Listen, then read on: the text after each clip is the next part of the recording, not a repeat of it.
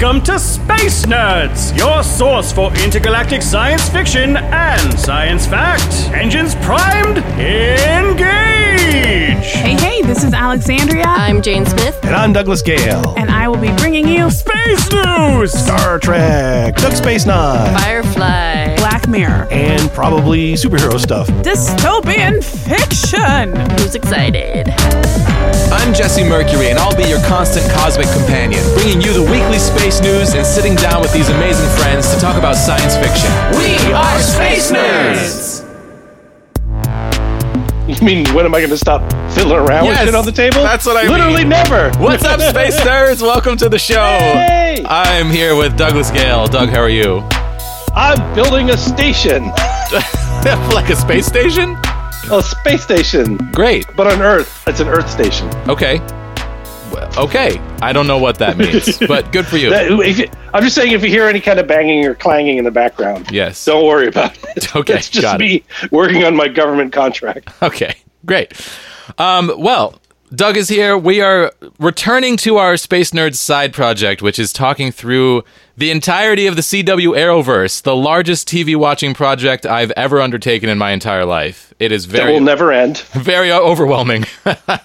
Yes. And it took months for me to get through Arrowverse Year 6. Doug's been waiting for me for weeks now. Yeah, not so bad, though. I mean, I slowed down myself. There was a huge gap there where it was like, you know, because we were doing this before times, as everyone likes to say, Right. which delights me to no end, Right. despite everything being awful. Yeah. So that once the whole coronavirus sort of thing slammed down, that changed, you know, everything for everybody. Right. And I feel like, you know, we were kind of keeping a pace, and then everything went off the rails for a bit. Yeah. Yeah, everything has gone off the rails in so many ways. And now that the Black Lives Matter, George Floyd protests are happening, we've been having a lot of talks behind the scenes about what we're doing on the Space Nerds podcast, how we're moving forward, and I have to announce that, unfortunately, Star Trek Club and Star Wars Club are both going to be indefinitely postponed. There are several people involved with the podcast who are unable to participate at the moment for a variety of reasons, and they are all totally legitimate reasons, and everyone who's involved is always welcome to come back at any time and participate. But we're just going to keep plugging forward. We've got Doug Space Nine, we've got Firefly and Black Mirror that are going to continue, and we're going to be talking a lot about what's happening in the world on the podcast. I feel like I'm personally very much feeling the need to use this platform as a form of protest against what's happening in our country, because things are truly awful for so many people. And we will get into some of that today when we talk about season 1 of Black Lightning, because it's inspired by some real world events that are truly, truly horrible. The Tuskegee, is that how you say that word? Tuskegee? The Tuskegee syphilis experiment. Right. That happened in America between 1932. Tuskegee, thank you. The Tuskegee syphilis experiment.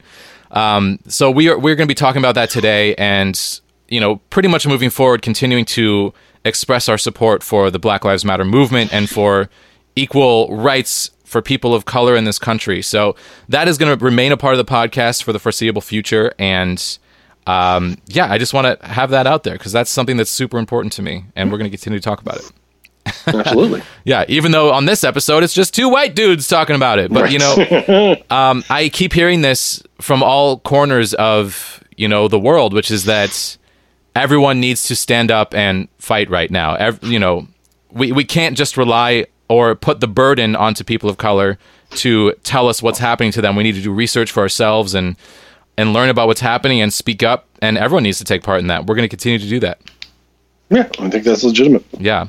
But we're also going to continue to talk about what brings us together, which is science fiction and our love of outer space and learning about the universe and all that sort of fun stuff. Aspirational TV shows. Aspirational, exactly. Yes. But it is interesting because one of the ongoing things that we've talked about through this is year 6 of Arrowverse. Yeah. Because it's still, at this point, we're still in line with Arrow being a show. So Right. season 6 of Arrow, year 6 of Arrowverse. But in all the previous 5, one of the things we've talked about are things like, are are these shows doing things to address diversity? Are these shows doing things where it's representation or actual discussions, and where do they fall on that kind of spectrum? Absolutely. Yeah. And in many ways, this show is not going to change at all because we've already been talking about these things for forever. I mean, Alexandra and I have been talking about Black Lives Matter on the Black Mirror episodes since they've started. So yeah. I mean, but we are gonna. I'm personally trying to be a little bit more deliberate with that. Like, it's been coming up a lot on the show, but I'm now like seeking out extra information and things like that because I just feel like that's what I can do as a content creator to be a part of these protests, and that's something that's very important to me. So, Doug, I appreciate you coming along with me on this journey today. Sure.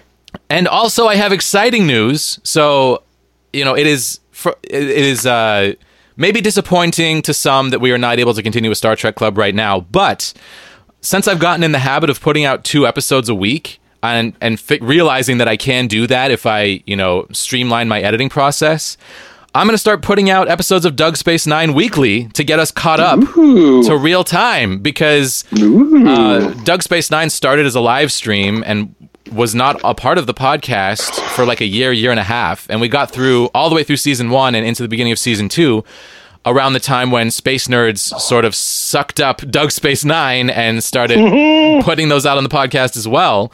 So we're going to start putting those out once a week to get caught up and then get back to doing those in real time because I do like being able to address what's happening in the world as we make these podcasts. And yes, I know that Deep Space Nine came out decades ago, and that is it's like timeless content that we're hopefully creating. But yeah, I like the immediacy of being able to record and release things right away and not having this giant backlog of stuff that I'm trying to release. So I'm going to take this opportunity to get more Doug Space Nine out. And those things were recorded in a simpler time before the coronavirus pandemic and before the social upheaval that's happening right now. So it is a nice way to have some escapism to, talk about things in a way that felt less like the world was falling apart. Yeah. So we'll basically switch off every other episode. The world will be falling apart. All right, Doug. Well, I picked out a very special space news to start out our podcast discussion today. Are you ready to get into the space news? I am. Let's do it. Space news! Space news! Space news! It's news that takes place in space. Yeah! All right. Doug, this is just for you. This is from Popular Mechanics. Why we should really put a particle accelerator on the moon. For superheroes, obviously. We need to generate dark matter. Done. You don't even have to read the article. How else are we going to create metahumans? All right. So this is actually really interesting. In a March 1988 issue of Popular Mechanics, the legendary science fiction author Isaac Asimov wrote an article describing his vision for humanity's return to the moon. So this is fun because this is like a modern day Popular Mechanics harkening back to something that happened in 1988. Oh, yeah. Neat. In the article, Asimov envisioned the year 2028. Humans, or Lunarians as he called them, are thriving on the moon. How do you feel about Lunarians, Doug, for people living on the moon? Old sci-fi dudes. They're kind of adorable in their vision of the future. What's better, like moon men, moon people, the moonsters? That's a really good question. What would we call people that live on the moon? Yes. And I don't know. I mean, I think it would how often do we call each other Earthlings? Yeah, I'd say fairly rare. Well, if we spread out through the solar system, those things are going to change, I think. Belters, Earthers, Martians. Yeah. Martians kind of make sense. It's just like, I feel like it depends. There'll probably be some people will call them lunatics because why not? Lunatics, loonies, But yeah, I think moon men, moon people, that's the kind of thing that will wind up. Well, I'd like to veto moon men, even though I suggested it for not being gender neutral. Yeah, of course. Yeah. Mooners. The mooners. I actually kind of like Lunarians. I think that's kind of... Moonies. Kind of sexy. It's not bad. Where are you from? Ooh, I'm from Luna. I like it. Okay, so basically Isaac Asimov suggested in 1988 that we build a particle accelerator on the moon to give us new insight into the nature of matter. So this article continues, particle accelerators use electric fields to propel a beam of charged particles. Physicists use electromagnets to steer the particles along either a linear or a circular path. So, Doug, watching so many seasons of The Flash, do we even know what particle accelerators are based off of The Flash? Because I think we don't. They live in one. I think I kind of do, but I may be wrong. Here's the thing. I don't have a real firm grasp on fake science, let alone real science. So let's start there. Well, and that's why we're here. Even like pop science, it's like, yeah, I kind of follow stuff.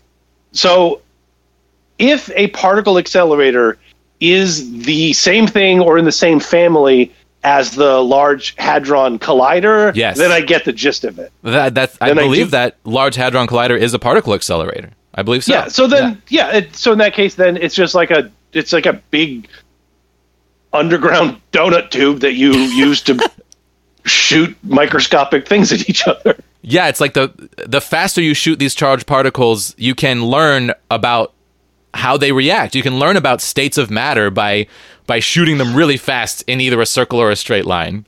When we were kids, my friend and I, we would make Lego vehicles. We'd each have we'd divide the pile of Legos between us, like you get half, I get half. And then we would make any kind of vehicle that we want, and then we would smash them into each other. And then that would be the game, is that to see who survived. And then there was weird rules, okay, I can take the pieces that fell off yours and try to use them to improve mine, just make them up kids game. And I feel like that's fundamentally the exact same thing that's happening here. Are you claiming credit for inventing the particle accelerator? I feel like I should at least get a shout out. Absolutely. Okay, so a modern day scientist, 30 years after Asimov first floated this idea, Nikolai Zaitsev, is currently talking about this and explaining why the moon is indeed the perfect environment for a particle accelerator. And in fact, this is a really good idea that we might actually want to think about doing. We might actually want to build a particle accelerator on the moon, because there's a lot of reasons why it makes more sense than building one here on Earth. So they actually break down several of these reasons in this article. It's super interesting. Let's get into it. So, one of the things you need for a particle accelerator is a vacuum. On Earth, I can't speak English today. These are hard words. Physicists have created... It's like when you say judicial system and you sound drunk no matter what. I can't say particle accelerator without sounding drunk. I'm like Harry Carey. Physicists have created a vacuum through which the beam will travel.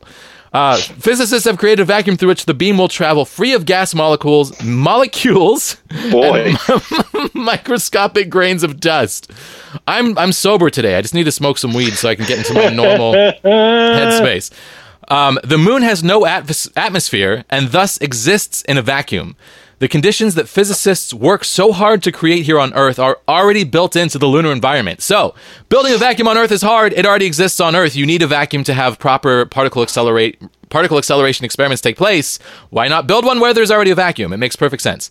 Temperature. Yeah. In order to cool the powerful magnets that steer the particles, accelerators need to operate in frigid temperatures. The high-powered magnets that steer the particles must be cryogenically cooled. Some of the coldest temperatures in the solar system, try minus 413 degrees Fahrenheit, have been observed in the shadows of lunar craters near the moon's poles. So it's already plenty cold. Tidal locking. Additionally, the one side of the moon is always facing Earth. This would be crucial for Earth-based detectors, which would be positioned to intercept streams of neutrinos. So we could actually shoot neutrinos from the moon to Earth, and because the moon is always facing, one side of the moon is always facing Earth, that would always line up, which is really cool. I mean, obviously it's rotating around the Earth, and we need to account for that, but there's a lot of things that would need to be kind of accounted for and built into this that the moon, building on the moon would take care of naturally. And the last thing here is proximity. Well, it's the closest world to us. If we're ever going to stick a particle accelerator on another world, it ought to be the moon. And I'm just hearing Alexandria's voice in my head right now saying, why are we building a particle accelerator on the moon when we have so many problems to fix here on Earth? And I know you're so right, Alexandria, speaking to me in my imagination, because especially right now, there's so much happening. But if we're looking into the utopian future that I hope humanity will reach, if we are doing the science that particle accelerators are used for, and we have the resources, we have the means to get one built on the moon, if SpaceX can help us launch up the pieces and build this thing on the moon, as the Artemis missions from NASA are looking to build a permanent camp and permanent science on the moon. Like, this is something that makes a lot of sense and could be really exciting as far as learning about the way that neutrinos, gravity waves, the way that matter behaves. Like, this could be a really incredible way to do that. I will take issue with their last point, though. Yeah. Their last point is basically, hey, if we want to build a particle accelerator on another planet, the moon's closest. That feels like, if you're like, hey, listen, I want to build a particle accelerator on the moon, and I've got 3 really solid, good reasons on why to do it. Yeah. 1, the moon's a vacuum. 2, it's fucking super cold on the moon. 3, well, the moon is closer than any other planet. Like, well, you're the one that wanted to put it on the goddamn moon. Yeah, there's nothing closer than the planet we're already on. Right. Who said anything about putting it on Mars, you ding-dong? You're the one that brought up the moon. Yeah. So, I'm just saying, your 3-point argument, not yours. Yeah. The original author's 3-point argument really falls apart after argument 2 of it's gold. Well, what about this? Can I add a point 4? Is that sometimes particle accelerators explode. Sometimes they explode and they release dark matter across Central City and create metahumans, and most of them are bad. Most of them are bad. Yeah. Like, if we didn't have the Flash, would we need... I mean, sure, the Flash is great when he's not being a whiny jerk, but if we didn't have the Flash... we wouldn't have all these other metahumans either, and maybe we'd be safer. I mean, the Flash has broken time more times than I can count. It's true, but it's sort of basically like, if there was no Flash, there wouldn't have been any of these other villains, but there still would have been all these other shenanigans in the Arrowverse. So true. It's not like there's one birth point of the whole metahuman universe. That's true, because like the more we learn about these worlds, the more it's like this has always been around, and we just learning more about it. Yep. Okay, so this article does bring up some drawbacks. The obvious drawbacks of these projects, it's far away, is that they're incredibly expensive. We're just now making our way back to the moon after a 50-year hiatus, and particle accelerator projects are habitually delayed. Another concern, Zaitsev points out, would be moonquakes. Particle accelerators are incredibly sensitive to movement. The surface of the moon is susceptible to shakes, rattles, and rolls generated by meteorite impacts, thermal cycles, and the tidal forces between the moon and the Earth. It's a tough environment for precise instrumentation. It's like doing a podcast with you. No, it's more like doing a podcast with you, buddy. No, I mean, like, you're the particle accelerator. You can detect any slight movement. Oh, yeah. And you are a moonquake. I'm a moonquake. You're always fucking building something over there. Although I will say that as of last week, we have switched to recording in Discord, and the recording quality is so much better. I'm so thrilled. We had talked about like maybe buying some new microphones and stuff, and now I feel like we don't need to do that because we've even experimented with some better mics, and the quality is not even better when you're recording over the internet. The big difference is the platform. And Discord, thank you for having good audio codecs because it sounds so much better. Anyway, yay! And then there's the radiation. Lunar workers would already be susceptible to harmful cosmic radiation raining down on them, but they would also be exposed to the secondary radiation generated during experiments. So there's a lot of issues that would need to be overcome. Yeah. And maybe... Sorry, go ahead. No, it's fine. It's like, yeah, it would be cool to put a base on the moon. It'd be cool to put a giant fucking telescope on the moon. But those are all like... That's like the 3rd and 4th tier down your technology tree. You're going to start doing like the simple stuff like build a lunar base. Yeah. Learn how to mine... carbon and oxygen from lunar rocks. I'm just thinking of it as a video game, like, but whatever the equivalent the of survival it game. Be. Yeah, totally. Yeah. I know it's not No Man's Sky, but I'm thinking it's probably simpler. Yeah, it's No Man's Moon. So yeah, No Man's Moon. So yeah, I mean, yeah, there's downsides to putting a particle accelerator on the moon, which is that it's not fucking really feasible, and there's so much other stuff that we'd have to do.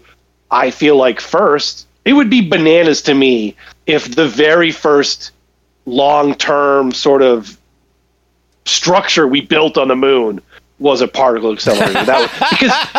Because it is like, what about a fucking like hot shower? You know, like what about a mess hall? Bathroom? Yeah, we got to live here first, and then we can start creating metahumans on the moon. Right. Although, season 8 of The Flash, metahumans on the moon. Like, for real. Like, they build a particle accelerator on the moon. They move out of Central City. They go to the moon. And they create a whole new crop of like, oxygen-deprived metahumans. It's great. Let's do it. I'm in. Yeah. Asimov also mentioned this idea of the Lunar Radio Telescope that has been floating around recently. And I honestly, we might have done a space news about it, but I don't even remember at this point. Yeah. Of this idea of, like, building a... No, I think we talked about building a a telescope on the moon. Yeah, did we talk about that? I straight up don't remember. No, but I mean, it makes sense. It's like, hey, we have the Hubble telescope. Let's just put one on the moon now, you know? Yeah, and if we put it on the far side of the moon facing out, we can get views that we just currently can't get because the moon is in the way. So, right. I mean, there's so much incredible science that could be done on the moon or with the moon or something along those lines that I'm super stoked about and would love to see happen. But we absolutely have to get our shit together here on planet Earth first. We have to learn how to live in harmony with each other first, because let's apply our scientific minds to, you know, like hunger and famine and all these. Well, those are the same thing, I guess, but similar. Yeah. To me, my argument would be, I'm not discounting what people say of like, we have bigger, more important things to deal with here, which I agree 100%. But it's not like, okay, we should stop doing research on coronavirus, and then people should dedicate that attention to solving certain social ills that the country is facing. And that makes sense on the surface because, like, well, yeah, coronavirus is also like a pretty emergent thing right now, and it's detrimental. But I think that generally that principle applies where, yes, there's money that's going to NASA, but that money isn't like being taken out of the hands of these other things. Like, we can remove money at local levels from police departments, at the federal level from the military, and spend it on other, you know, space kind of stuff, and still have plenty of money to give to these programs if that's what we chose to do. You know, absolutely. We just handed out trillions of dollars to help juice the economy, more or less, during the coronavirus thing. And, you know, just 6 months ago, everyone was saying, like, we can't do Medicare for all because it would cost trillions of dollars. I know. Yeah, but we can just do stuff if we want to do stuff. Right. So, just that one-time payment was like a stopgap measure that cost so much money and already kind of evaporated as far as, like, actually affecting people's lives is concerned. And that's why it's so important to vote for people who share your values, you know? And they're doing no oversight with it, and the Trump administration is refusing to even say who's getting the money. I mean, it's just a fucking nightmare. It's always it's you know. My point is that I get it. Like, and I do agree that, like, there are more important things, but I feel like unless the thing is detracting or taking away from the other one, that we are capable of doing multiple things. Sure, you know? Absolutely. And yeah, the privatization of space flight is a huge step towards doing multiple things. Like, Elon Musk just took it upon himself to get men into space, and he's done it. So, yeah, I mean, like, NASA is not the only path to this anymore. Like, private citizens or scientific groups could come together and try to do things, you know, like sidestepping government budgets, which is so interesting that that's now happening. Yeah. And, like, as far as, you know, I feel like we're at this moment in time right now where everyone needs to get involved with the social change that is happening. Like, everyone needs to advocate on some level, except for the researchers who are looking for a coronavirus vaccine, who should be spending all of their time on that. Like, they're the only people I feel who are exempt from this, because, like, the entire human race needs to, like, is depending on those people.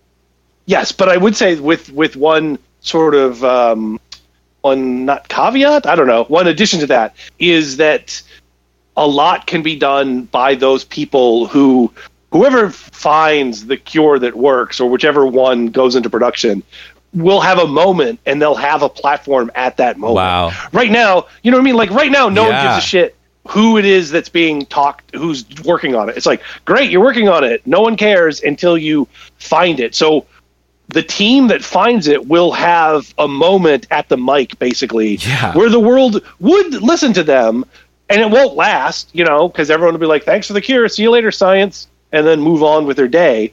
At that time, that's when those people can either, at the very least, advocate for, or ideally move into a situation where the cure is not going to first world wealthy countries first and exclusively. You know what I mean? Because that's going to be a huge issue. And this isn't just like I thought of a good thing. I mean, this is a thing that's being talked about widely about what will happen once a cure comes out. Oh, that's terrifying. But you're so right, though. Yeah. So that's what I mean. Is like the scientists that are working on this, I would hope, can have an influence on how that plays out, because that will make a huge difference in what happens to the lives of people once a cure is in place. And the world needs people like that to stand up, people who are scientifically minded, who see what's happening in this country and are willing to stand up against it. I think that's so true, Doug. That's such a good point.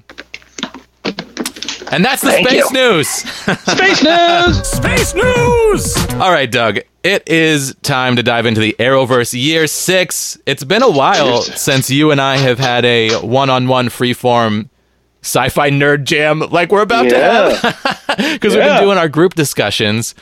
But I gotta say, the group discussions are better. You think? I like it all, man. I mean, I've been re-listening to the old Doug Space Nines as we put them out, and they're so fun. I love them. They're fun. Yeah. We got a good dynamic. We do. I like it. But this is going to be a tough one because there's just so much TV to talk about right now. Like, this is the most... Like, we've added in a show since last time. We added in Black Lightning since last time. So we're talking about, Arrow Season 6, Black Lightning Season 1, The Flash Season 4, Supergirl Season 3, and Legends of Tomorrow Season 3. And just off the top of the bat, that's not even a saying, but I said it. What is your order of like best to worst in this year of Arrowverse? Like, what's your favorite? What's your least favorite? Well, as always, Legends of Tomorrow still continually ranks very high for me. Yeah. And I still would put Legends of Tomorrow at the top, I think. Then it's tough. I think it's because Flash had, I think, its best sort of like big bad villain. Oh yes, that it's had to date in a way that was like really. It was like it was profoundly beautiful at times. Oh my God, yes. As how to portray the Thinker, a villain, and kind of.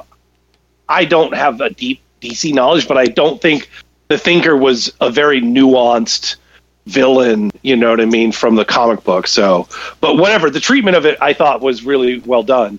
But then on the other hand, we have Black Lightning, which I think is an important show, you know.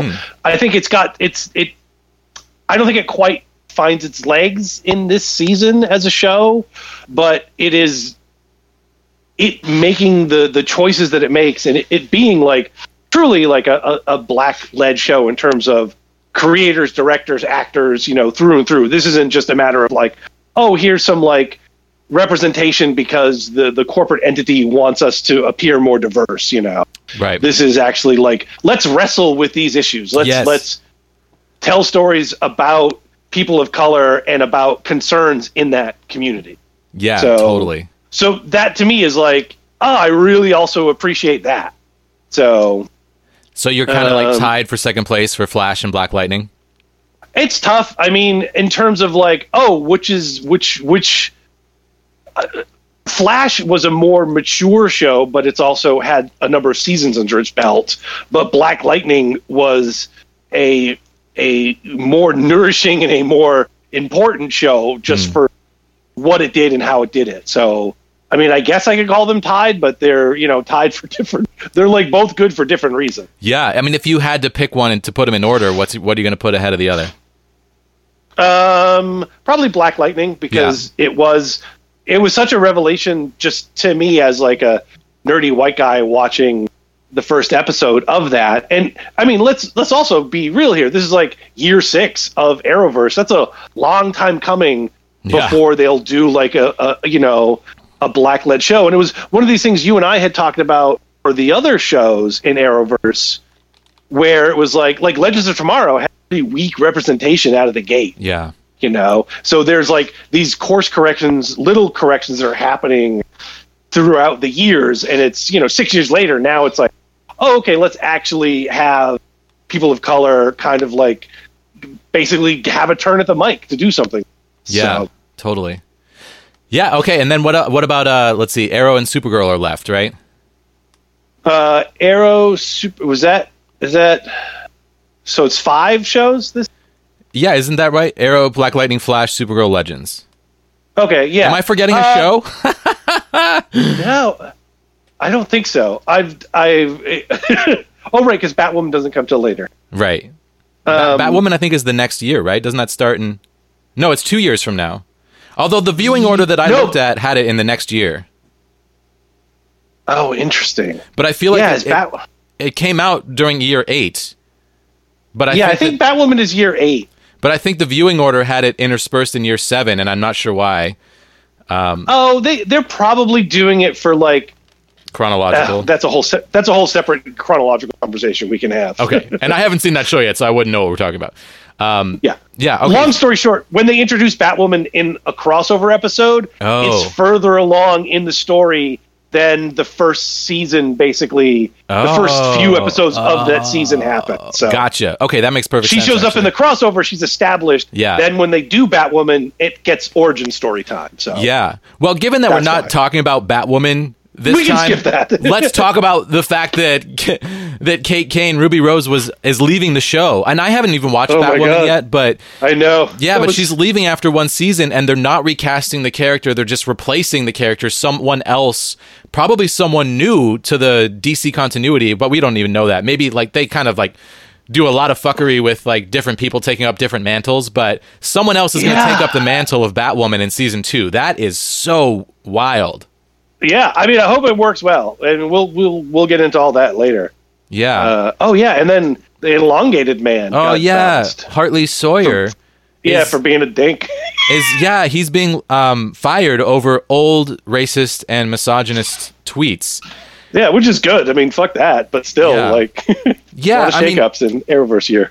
Yeah, I want there to be space in the world for people to fuck up and then realize they've done wrong and do better in the future and apologize and learn. I think it really, and I don't know the full context here with the elongated man, but just the snippets that I read, it seemed like, I think bouncing him is probably not a bad idea. Like, if he wants to have a mea culpa and then try to rebuild stuff on his own from there, that's great, but it would feel difficult, especially in this moment, to have a show, these shows that are trying to, it seems to me, be positive voices in the world, to also take like, oh, here's this guy, oh, it's fine, don't worry about him. He's sorry he did this kind of stuff. If he wanted to come back and the show wanted to come back, and then there was some form of, I don't know,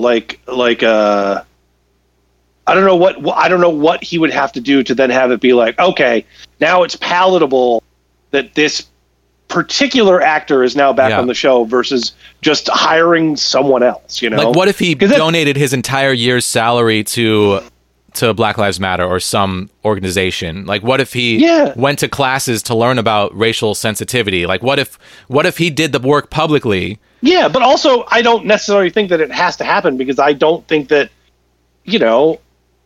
anyone is owed a job in Hollywood. Yeah, and, sure. If it didn't pan out, it didn't pan out. There's other people who could be given the opportunity, and not to put too fine of a point on it, but there's probably other not,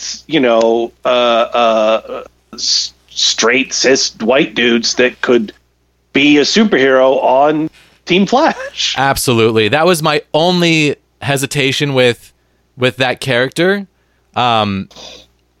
what is the character's name? Elongated Man. Oh my God, I'm forgetting. Ralph Dibny. Ralph Dibny. Thank you. I want to live in a world where like all people are represented, and we have all sorts of different voices being represented. So like, I want to live in that world, but we're not there at all. Like, we are not there.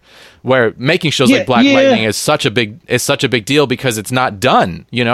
Like the fact that that's being done says so much, and it's so powerful, and it's a great show. Like, I loved season 1 of Black Lightning. Right, but it's also a lot of pressure because it's the one black show. So it's this is the whole other thing about when you have just slivers of representation, then all of the pressure is on that particular show to, basically represent all of a thing. Right. Which, I mean, okay, so the original question was, which show was the worst this season? Yeah, and the answer is Supergirl. Yes, it is the answer. That's correct. But now that we kind of got into it, we talked a little bit about Flash, a little bit about Black Lightning, and I think Black Lightning does a good job of portraying different voices within that community, but it's not a community that clearly I have any direct or intimate familiarity with. Mm-hmm. So I do not know what its shortcomings would be for that community.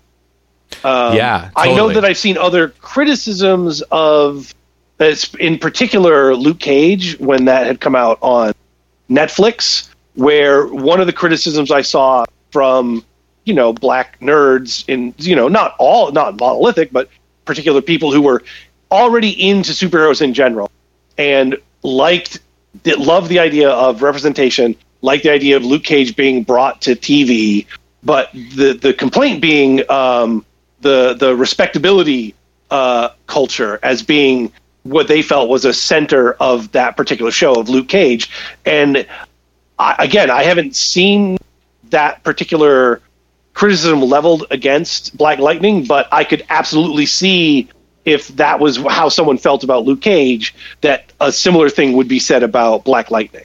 Jefferson Pierce trying to raise perfect children, and that he's the principal of the high school, so he's demanding this level of like overachieving excellence from everybody, but he's also kind of scolding in a way of people that stray from the path. But so I think that could be one critique of Black Lightning, but that it feels more that it's integrated within the character, Yeah, I agree. And yes, I see what you're saying, that like, because it's the only black show in this, catalog of like hundreds of episodes of television, that it would be easy to say that, or it'd be easy to infer that like the actions of these characters represent the black community, when in fact they are just the actions of those characters. Like, this is just one man, Jefferson Pierce, who is like trying to be the best dad he can be, trying to like lead his community in an effective way, and really being like a center and a pillar of his community as a principal. But then at the same time, he's also like a vigilante hunting for justice at night. And I never took him to be representing anything more than like his own individual self. And I loved the way that his character was constructed in season 1 of Black Lightning. I think that, I'll give you my order. My order is that I think Black Lightning was the best of the year, for a couple of reasons. I loved Legends of Tomorrow. I loved it. It was so fun. All hail Bebo. That was the best, the best fight of the Arrowverse. Yeah. And the best CG fight I've ever seen in my life was like Bebo versus that demon at the end of the season. Malice. I was like, my jaw was on the floor because I loved it so much. It's fantastic. Yeah, and Legends of Tomorrow was quality all the way front to back. It was so good. But it was the most fun season they've had. It really this is like the pinnacle. The way that, I forget which season it was for Arrow, or like, this is like the perfect Arrow season so far. Not perfect show, but like its best season. For me, season 1 of Arrow was its best season. It's been that's so funny. And season 3 was great. I love season 3. Maybe 3 was the one I'm thinking of. It was like a pinnacle. Yeah, that's the one with Ra's al Ghul. Yeah. So 3 for Legends of Tomorrow, I think we're both agreeing, is the best Legends of Tomorrow season so far. Well, I actually felt like it was on par with season 2, which I thought was also like truly excellent. Oh, interesting. I thought Legends of Tomorrow like hit its stride so hard in season 2 and continued to hold its stride all the way through season 3. Very, very impressively, considering that they had a lot of major cast switches. Like, yes, I mean, Victor Garber, like both halves of Firestorm left the show, right? Which I didn't expect. Like losing Jackson was rough because I'm like, oh man, we're gonna lose Victor Garber, but I've kind of been expecting that. You know, we're gonna lose Stein, like. Right. Martin Stein, I expected that. Victor Garber is like a big deal actor, and he can only do this for so long. But I always thought that we'd like Firestorm would reform with someone else, and then like Jackson left right on his heels. I'm like, oh damn, that is a gut punch. How is this show going to continue? Like, what are we going to do? And then I thought bringing over Wally West was brilliant. Like a known character that we already love, who I wanted to see featured more, who had a lot of great character growth. Bringing in Constantine was super fun. Bringing in Ava. Zari. Zari was great. Ava was awesome. I love Zari. Yeah. The whole season, like the way that they kind of bring in and then remove and then bring in and remove, all the cast shakeups are really impressive. They handle change really well. Yeah. Like this is no, Babylon 5, we have to change our plan. How are we going to do it? This is we live on the seat of our pants and we just do what we're doing. Figure it out. And we're really good at it. So it's just going to keep going. Like that episode where you went to the future and you found out that Ava was like a clone. I'm like, this is great. This shit rocks. I mean, the whole season was awesome. But for me, Black Lightning edges it out because for me, I loved the characters. Like I love the family. Everyone in that family, Anissa, Jennifer, what's the mom's name? Lynn, yeah. The whole family, like the core family of the show is just, all the characters are so interesting and so different. They're all fantastic actors too. They all do really good job. Yeah, like Anissa coming into her powers early on in the season and becoming this like badass black female superhero unlike anyone I've seen on TV, who happens to be gay, and the show like acknowledges that but doesn't like treat it like it's weird. It's just who she is. It's exactly what I want to see as far as representation goes of like we've talked a lot about LGBTQ representation. I just thought this was an excellent example of it.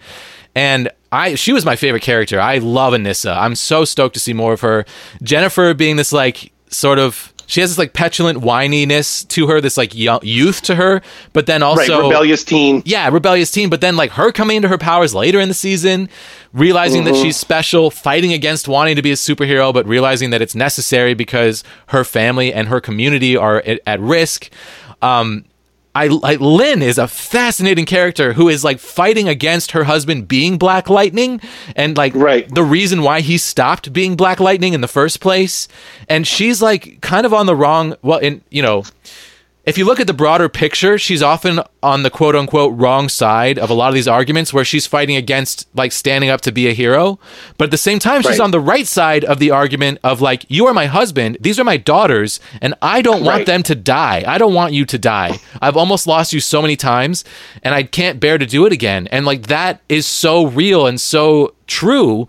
And it's just really good drama and like such good like opposing viewpoints within one family that just really made the whole season resonate to me. And like I just really felt like attached to the story. Like that, I felt more interested in every scene of this show than any of the other shows. Even though I love Legends of Tomorrow, like I had more fun in Legends of Tomorrow, but I felt like Black Lightning was a more powerful story. I fucking love Gambi. Gambi is like, let's take the potential of Alfred and Batman and like take it to its extreme. Like this is the best version of Alfred I've ever seen. What if Alfred was a badass secret agent? Well, he is in the comics. Like they've kind of written Alfred in the more modern comics that he was like a British secret agent who basically trains Bruce Wayne to become Batman. Like that's kind of the newer interpretation of Alfred. And I felt like Gambi kind of took that and ran with it. And I love that he's a tailor. He's building everyone their superhero suits. Gets the suits, Yeah, and I will say that I have seen some criticism against Tobias Whale, who is the character who is a albino black man, and he seems to hate other black people. He definitely does. It's explicit in the character. Yeah, I mean, he says if there's a couple racial slurs kind of thrown around, or I'd say disparaging remarks about black people as a whole. And one of them is the white guy ASA agent who is like low rent James Caan kind of guy. Yeah. And so he's just like explicitly racist. And then Tobias Whale is the other character that is explicitly racist. Yeah. And I have seen some criticism around, you know, the representation of colorism in the black community as portrayed through that character. And yeah, I mean, I am not a member of the black community and I can't speak to that. But I can speak to watching this show and the fact that felt like a very intentional and intense choice. And I don't know if it was a good or a bad choice, but I appreciated that the creators were like really taking a risk with that character. And like, yeah, I also think that dude is a really good actor. Oh, he is fucking awesome. Like he's a rapper. Crondon, I looked him up. Marvin Crondon Jones, and he's like a really lovely guy in real life. Lovable, like someone who like I've read some interviews with him, and he's like very kind, it seems, but there's no kindness in Tobias Whale. But at the same time, there is some empathy with that character when you learn about his childhood. Of course, he then kind of ruins it by going back and murdering his own father. But when you learn about how his father treated him as a child, you feel for him. And I just thought the complexity of that character was really impressive. And as someone who can't speak to the colorism presented in the show, because like I just don't understand the complexities of that in the black community, I can only say from like a white guy's point of view that I found that character to be extremely compelling and such an incredible villain. And I'm so excited that he did not die, that he kind of came into power by the end of the season and will obviously be a part of the show moving forward. I'm like, wow, like that's, I mean, this is some bold stuff. I don't know if this is right or wrong, but I am entertained and I am thinking about these issues and yeah, I mean, not to even like, we haven't even scratched the surface on this yet, but the whole idea that the ASA, like the backstory of the season is that the ASA was experimenting on the black population of Freeland, trying to give them a drug to make them docile so they could be controlled, and accidentally creating metahumans, and then trying to figure out how by doing more experiments on the black community, and how like disgusting that is. Like it's so awful. Like oftentimes these villains in these CW shows are doing things that are truly terrible, but kind of like fantastical in a way that doesn't really ring like as frightening as something that's a little more realistic. And like I'm going to launch some satellites and then it's going to reboot everyone's brain and then I'm going to become the planet. Like, that's bad, but there's no historical context. You're like, yes, this reminds me of what happened in the 60s. Yeah, totally. So, and the show's willingness to take on those issues, I appreciated so much. And like, it talked about police brutality. It talked about Black Lives Matter. And this came out a couple years ago. Like this is, 2018. So of course, because it's a black-centered show, so it's going to be talking about things that are relevant to that community. It's a if anyone needed an example of why having the show runners, the show creators, the show writers not just be from a handful of white people, this is what diversity of voice brings you, because it's a different point of view where it's not like, oh shit, the CW had better do like some sort of special Black Lives Matter show now that that's heating up, you know? Yeah. It's like this, and that's the thing, is that for the vast swath of I would say white America particular, these are issues that they're like being blindsided by each time it happens, and then they go back into a complacency of forgetting about it, and then it's oh, okay, this time is for real. So now, like I think Netflix and Hulu, like they added the Black Lives Matter sections to their streaming content. Yeah, and it's which is, hey, it's great. They're doing something, but it's also like, why all of the other times that this happened did you not care or notice? And that's the difference of having a voice of people from a different community where they can tell you, like, this is always going on. This is happening now. Yep. It's not just like wait for a big thing to blow up where more white people are paying attention to it and then basically react to the white people who are now paying attention to it. Like you can give this attention all the time if you have creators who are, a part of that world creating for it. But yeah, like how many black people have to be murdered before the rest of the country is going to take it seriously? And it seems like George Floyd was that tipping point, but still not for enough. Yeah, it's so frustrating that it took this long and this many deaths to get to that tipping point. But on the same time, like, thank God that we are there. Like, thank God that these conversations are being had, because they need to be had. I mean, this week, I've read articles about 3 different black people who were found hanging in a tree, who were dead.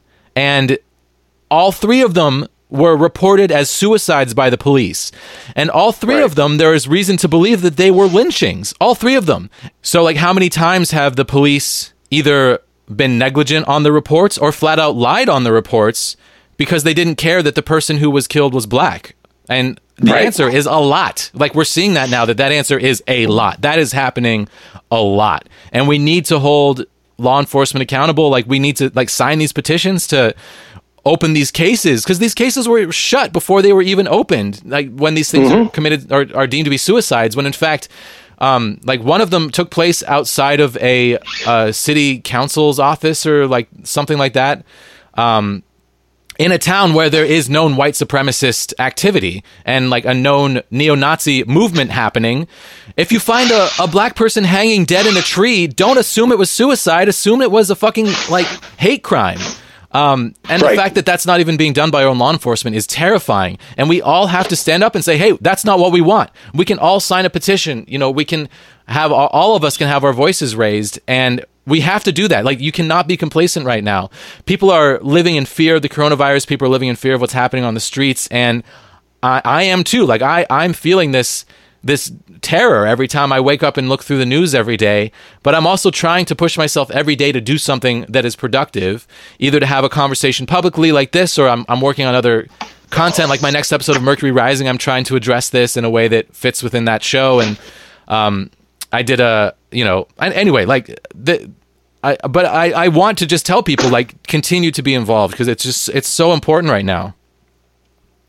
Yeah, and my point is that within the framework of what we're discussing here in terms of CW superhero shows, that it's a long time coming for them to get to this point of having black voices centered in a show, having black voices be the creators of the show, the runners of the show, and that when that happens, this is what you get, is you get these perspectives that had not been represented prior in the history of Arrowverse. Like, I think it's very telling that Black Lightning, as far as I can think of, is the first show that features a storyline that is like, oh, here's a cop who's a corrupt cop. Yeah. And it's not just like a one-off, here's the cop in the background. Like, here's a cop who was featured in the show, in a couple different episodes, as far as like, he's one of the police in Freeland. And then you're like, oh, right. And that guy's like a dirty, I think that's something that you wouldn't have seen in the other shows. It's not until, well, now that does bring us into Arrow in a way where they kind of take that to a cartoonish level. Yeah. Where, as I was saying about corrupt cops, I realized, like, well, hang on a second, because what huge plot line in Arrow this season was literally every single police officer is corrupt and evil. But that's cartoony, Yeah. I loved it, by the way. I really loved that whole story, that the dragon storyline, and how basically everyone is paid for. I love it because it's insanely over the top. It's Indiana Jones surviving a nuclear weapon. Yeah. It's Arrow, whatever, season 2 or 3, dropping a nuclear bomb on the city. Yeah. Yeah. So, I was iffy on this season of Arrow, but I think that had a lot to do with the current climate, because it was just too violent for me, and I actually ended up fast forwarding a couple of things where, like, I don't want to watch any more fighting. Like, he's beating the shit out of cops, so that's kind of fun. Like, the one scene I fast forwarded was when Ricardo Diaz, the dragon, and Oliver Queen, like, had a fist fight, And I'm just like, Oh, okay, yeah. well, I know that they're just going to beat the shit out of each other. So let me just get to the end of this fight because I'm just sick of seeing violence because there's so much in the media right now. And like, Yes. I'm oversaturated with how much violence I can handle. And Arrow was just like unrelentlessly grim and violent all season long. And it was just too much for me to the point where I didn't really enjoy it as much. Yeah, and I'd say that's sort of endemic of Arrow in general. Yeah. Like as a show, its roots are in grimness, and this season one of the ongoing themes of the season was returning to your roots, which involved basically disbanding the Team Arrow stuff, and then Oliver, going all the way back to going solo, and then I think this season also was a return to the more grim and more violent origins of Arrow as a show. Yeah, I agree. So I think that was intentional in a way. Oh, for sure. But it doesn't mean that I like it, Yeah. I kind of, obviously with my favorite being Legends of Tomorrow, it's pretty clear that what I like is light, silly shows, Yeah, and Arrow had a silliness to it that's been lost along the way. Like, I remember back in season 3 or 4 where there was that episode where they were fighting the girl who controlled the bees, and they were just making bee puns the whole time. I'm like, this show has gone so silly, and I love it so much. Like, yeah, I and even in season 1, there was like a lot of good humor, and you had like, what was that girl that Oliver slept with? I know that's really not specific. The Huntress. Huntress, thank you. Yeah, the Huntress. Like those episodes, like were violent and were intense, but they had this element of sort of like fun to them that I really miss in that show. I just wish that would come back. Fun is pretty much gone from Arrow at this point in time, and it really does not return. Spoiler alert in season 7. Oh, good. But I really enjoy season 7. I got to say. Yeah, I mean, I'm still in.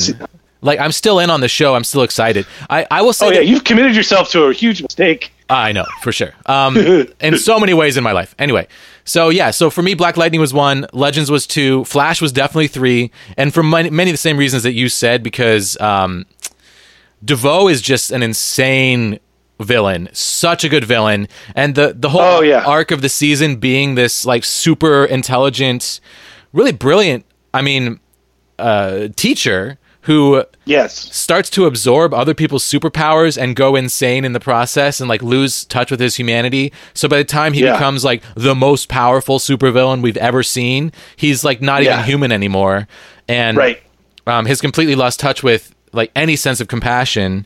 And like his relationship with his wife Marlise was fantastic. That actress was incredible. Yeah, she was really good. But the two of them were great. Oh, the two of them, incredible. They had great chemistry in the flashbacks when they were in love, and then great chemistry when it was like their fucked up weird dynamic. And also, this was interesting to me. This season and Arrow both portrayed villains that were like, oh, this is like menacing at a level globally or whatever, for the Thinker and at least, for the city with I keep wanting to say the dragon. What was his name? Diaz with Ricardo Diaz. But also menacing on like, I will hurt you, this person in front of me right now, Yeah. And I thought that was really like with DeVoe, mind controlling his wife. It was really like, it was gross. I mean, it's gross and it's offensive, but it's like, it's another shade of villainy that I thought was handled really well. And like in Arrow, it's Diaz like physically threatening the Black Canary. Yeah, totally. Yeah. And I mean, the course of the season of Flash, all of these bus metas that are created in the first episode when Barry comes out of the Speed Force are like, we find out they're all created kind of by design by DeVoe so he could suck up all their powers. And as he does so, he kills all of them along the way. And it's just like gut punch after gut punch as Team Flash they keep loses. Yeah, they keep losing. And I liked that a lot. I thought that was really well done. I mean, because it helps sells it that like they can't get ahead of DeVoe. Like, he has planned all of this, and you're just gonna lose each time. Yeah, and the main reason that it ends up third on my list is because the way that it all came to a head for me was like really disappointing. Where it just kind of ended. Like DeVoe is kind of unstoppable, and then we stop him because we find out that one of the people that he absorbed is still alive in his mind in Ralph Dibny, and then once Ralph Dibny comes back out, takes control of his stretchy body back, and DeVoe is banished. Like his mind goes into the chair, I guess, and then that's kind of like, well, then Marlize kills his mind. I don't know. It was just too much like, oh, well, we're like, there's no way to kill this guy, so we're gonna kill him like this, and then they really don't stick the landing. Yeah, and I'm not complaining too much because like it was overall like a really good season with a lot of really interesting ideas, and there was some things I took issue with along the way, but like not things that are necessarily important enough to talk about in this discussion. But I will say that the Flash is veering into this style of storytelling that has always been there, but they were like kind of pulling back from it in season 3, like this idea that Barry Allen is always grumpy and always sullen and always feeling the weight of being a hero and not really having fun being the Flash anymore. Right. And what I loved about that character when he first made his appearance on Arrow was like he loves being the Flash. And that's like when he kind of turned into the Flash. So I guess it's before he was the Flash. He just like loves his work. He loves being a criminal investigator and a CSI, and he's got this like bumblingness to him, but this lovableness to him. And then when he becomes the Flash, he just loves it so much, and all of that is gone. And he's just grumpy all the time. And I'm like, why can't the head that wears the dark matter crown? Yeah, but do we have to do that? Like, do all of these shows have to be centered around people who are depressed? Like, can't any of these people be happy?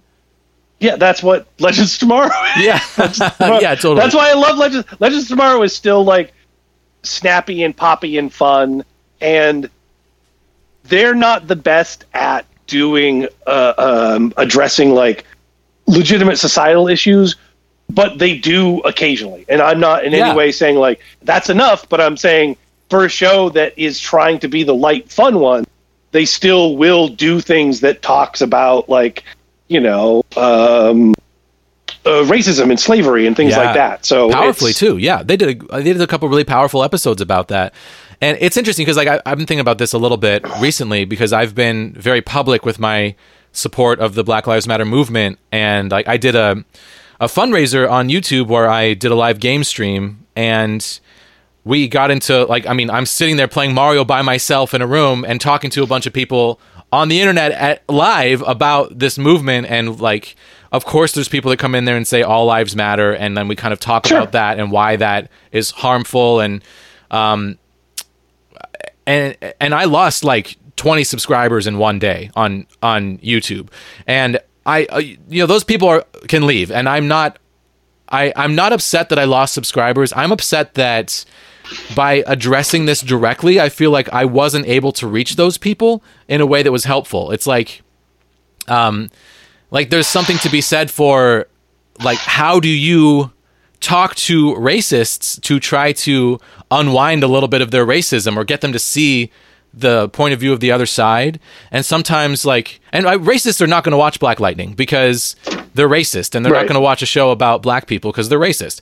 But they might watch Legends of Tomorrow and see these couple of episodes where they address slavery and things like that when they go into the past, and how like maybe they could be touched by that or swayed by that, or maybe they're just unreachable. And I've been thinking about this a lot. Like, how do you reach people? Because I want to try, like I feel like I've built these multiple platforms of content creation, and I want to try to reach people. And I feel like the people who are here are the people who are not, who agree with me, because the ones who don't probably bailed out a long time ago. Right. So, yeah. So I feel like Legends of Tomorrow kind of like is doing things that I think could be effective inside of all of this like fun romp through space and time. To have some of those more, socially charged episodes. I think they do the perfect balance of that for their show. I don't think they should do more, because I think that then they're going to alienate people that they might be able to sway. And I think that that's so important right now. And yes, like, well, and not even to me, it's not even alienating it, but if the tone feels off, if it feels or it feels heavy-handed, then I think that can wind up undermining the message, or just feel hollow, where it's like an empty gesture for the sake of making a gesture. Yeah, and I also am thinking about a lot about like, how can people, like one of the things that I've been finding a lot in my research about how can people help is familiarizing yourself with Black made content, because it does help. I mean, you get to see the world from a Black perspective. You get a better point of view of how they're treated by police, and like Black Lightning is great for that, in my opinion. I felt like it was a really good show for white people to watch, and I hope, you know, I hope it's a great show for Black people to watch too. I can't speak to that because I'm not Black, but yeah, Black Lightning is also very good. I think it feels like it's aware of what it sort of, the mantle that it'll wind up wearing as a piece of Black created culture in a white dominated universe, literally and figuratively. Yeah, the white dominated Arrowverse and then the white dominated CW network in America in which it exists.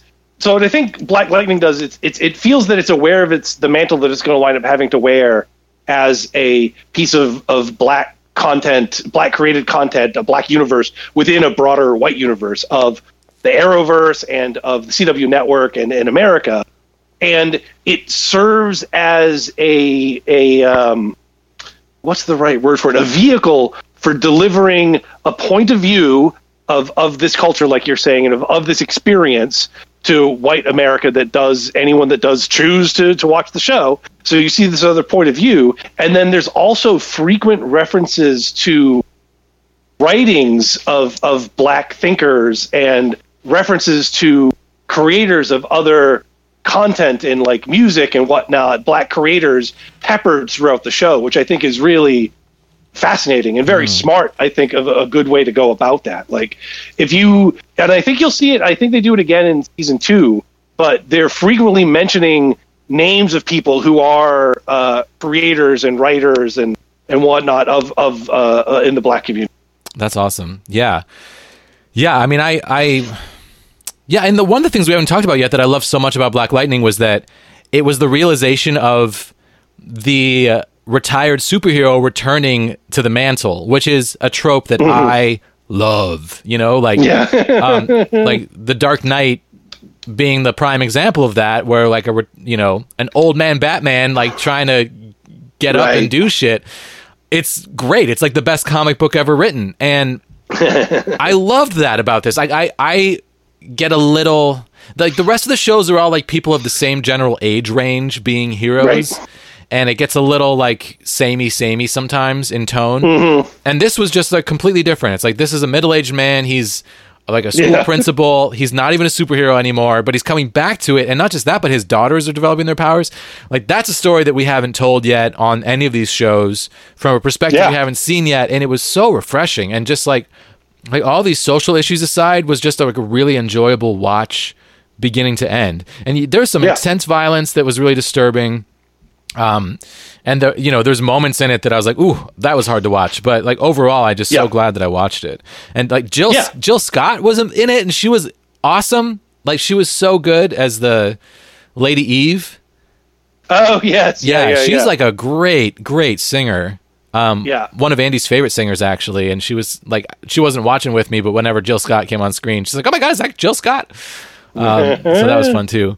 But so Arrow was my second to least favorite. I didn't dislike it, but I didn't love it for the reasons we talked about, like just a little too grim. I really liked Arrow despite its grimness, and if it wasn't, I mean, I'm putting Arrow down at the bottom of the list, but there's so many of these, I have a hard time picking a favorite because I liked so much of what Arrow did. It's almost a disservice for me to say that it's fourth, because not really. It's still really good, you know? Yeah, well, 4th out of 4 good things is not necessarily bad. Yeah. It's just it's just what it is.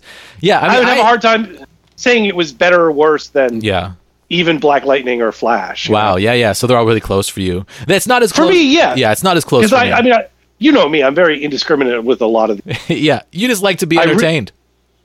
And I love the over-the-top Diaz villain, and I really liked the split villain kind of, where Caden James coming back from season 5 and being the supposed featured villain of season 6, with Caden James, with Diaz, and with Anatoly and Black Canary, like they're the supervillain team, but then really not. Really, it was Diaz who is the ultimate threat, and just again, it's no exaggeration to say, like, literally everyone in city government wound up on the payroll of Diaz, and so there was like nothing that could be done.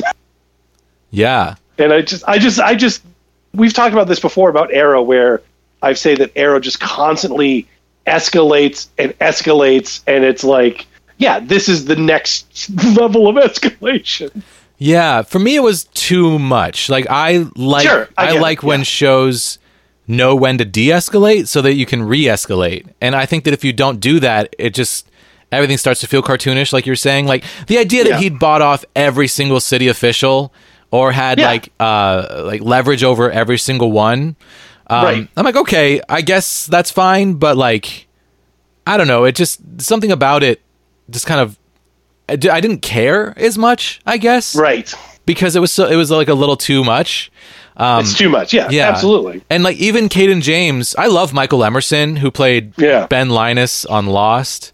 And I was like, oh shit, it's Ben Linus. But and at one point his pseudonym was like Ben Gale or something, which was something that was like a reference to one of his pseudonyms from Lost, which I loved. Yeah, but his performance was very sleepy, and it wasn't until like his last episode where you get some of his backstory and you get some of his longing to be a good father that I felt like his character really came to life right before he was killed by Diaz.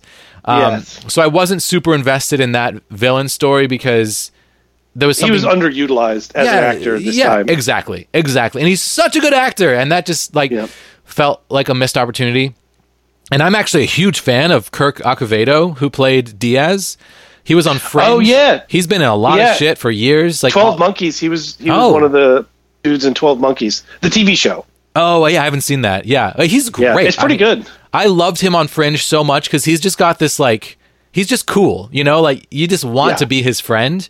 And there was something. And he does a thing as a villain where he does a low whisper. Yeah. And I don't know if it's like a choice he's making or if it's direction from the show, but it works so well because he does have occasional explosions of loud vocal anger, and they're so much more effective than if he was just like ranting all the time. I'm pretty sure it's direction because everyone on that show is doing that low whisper. Like every time Oliver and John every time Oliver and Diggle have a conversation, it's always down here. Every time, like even Felicity is like talking, they're whispering, and the mics can barely pick up what they're saying sometimes. And like sometimes I straight up can't understand what they're saying because they're whispering. I'm like, nobody speaks in whispers. You're just trying to sound hardcore, and it's a little annoying. But I kind of like it. I won't lie, I kind of like it. But yeah, I mean, Kirk Acevedo is, and I don't even know if I'm saying his last name right, but he was. Sure.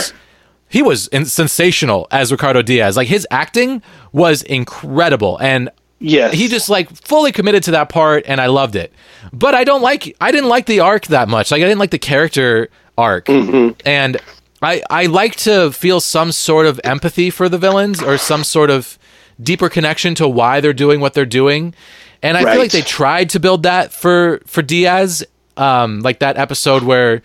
Like you see, like him as a child hating this guy at the orphanage named Jesse. Well, I definitely remember his name.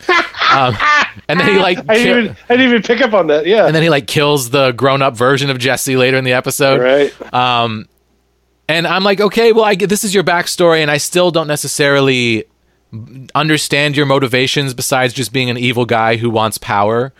There's points in the story like, oh, this is really interesting. Like when he brings in the quadrant and he like kills that guy in the quadrant to take his seat at the table. Right. And I was really interested in that woman who was kind of leading the quadrant, but then he kills her like an episode later by stabbing her in the throat. And I'm like, I did not need to see that. That was not pleasant. Like some of the violence was just too far for me. And they introduced a lot of characters of color who were either killed immediately or ended up being like in Diaz's pocket. Like, and that was really annoying to me because there are huge holes in the representation on this show. As far as like, you know, we talk a lot about, we've talked a lot about like black representation, but there's a lot of holes across the rest of the world, or even just the rest of this country, as far as like other communities that exist in this country that should be represented on this show that aren't. Like there are no main characters of Asian descent, right? I can't think of any.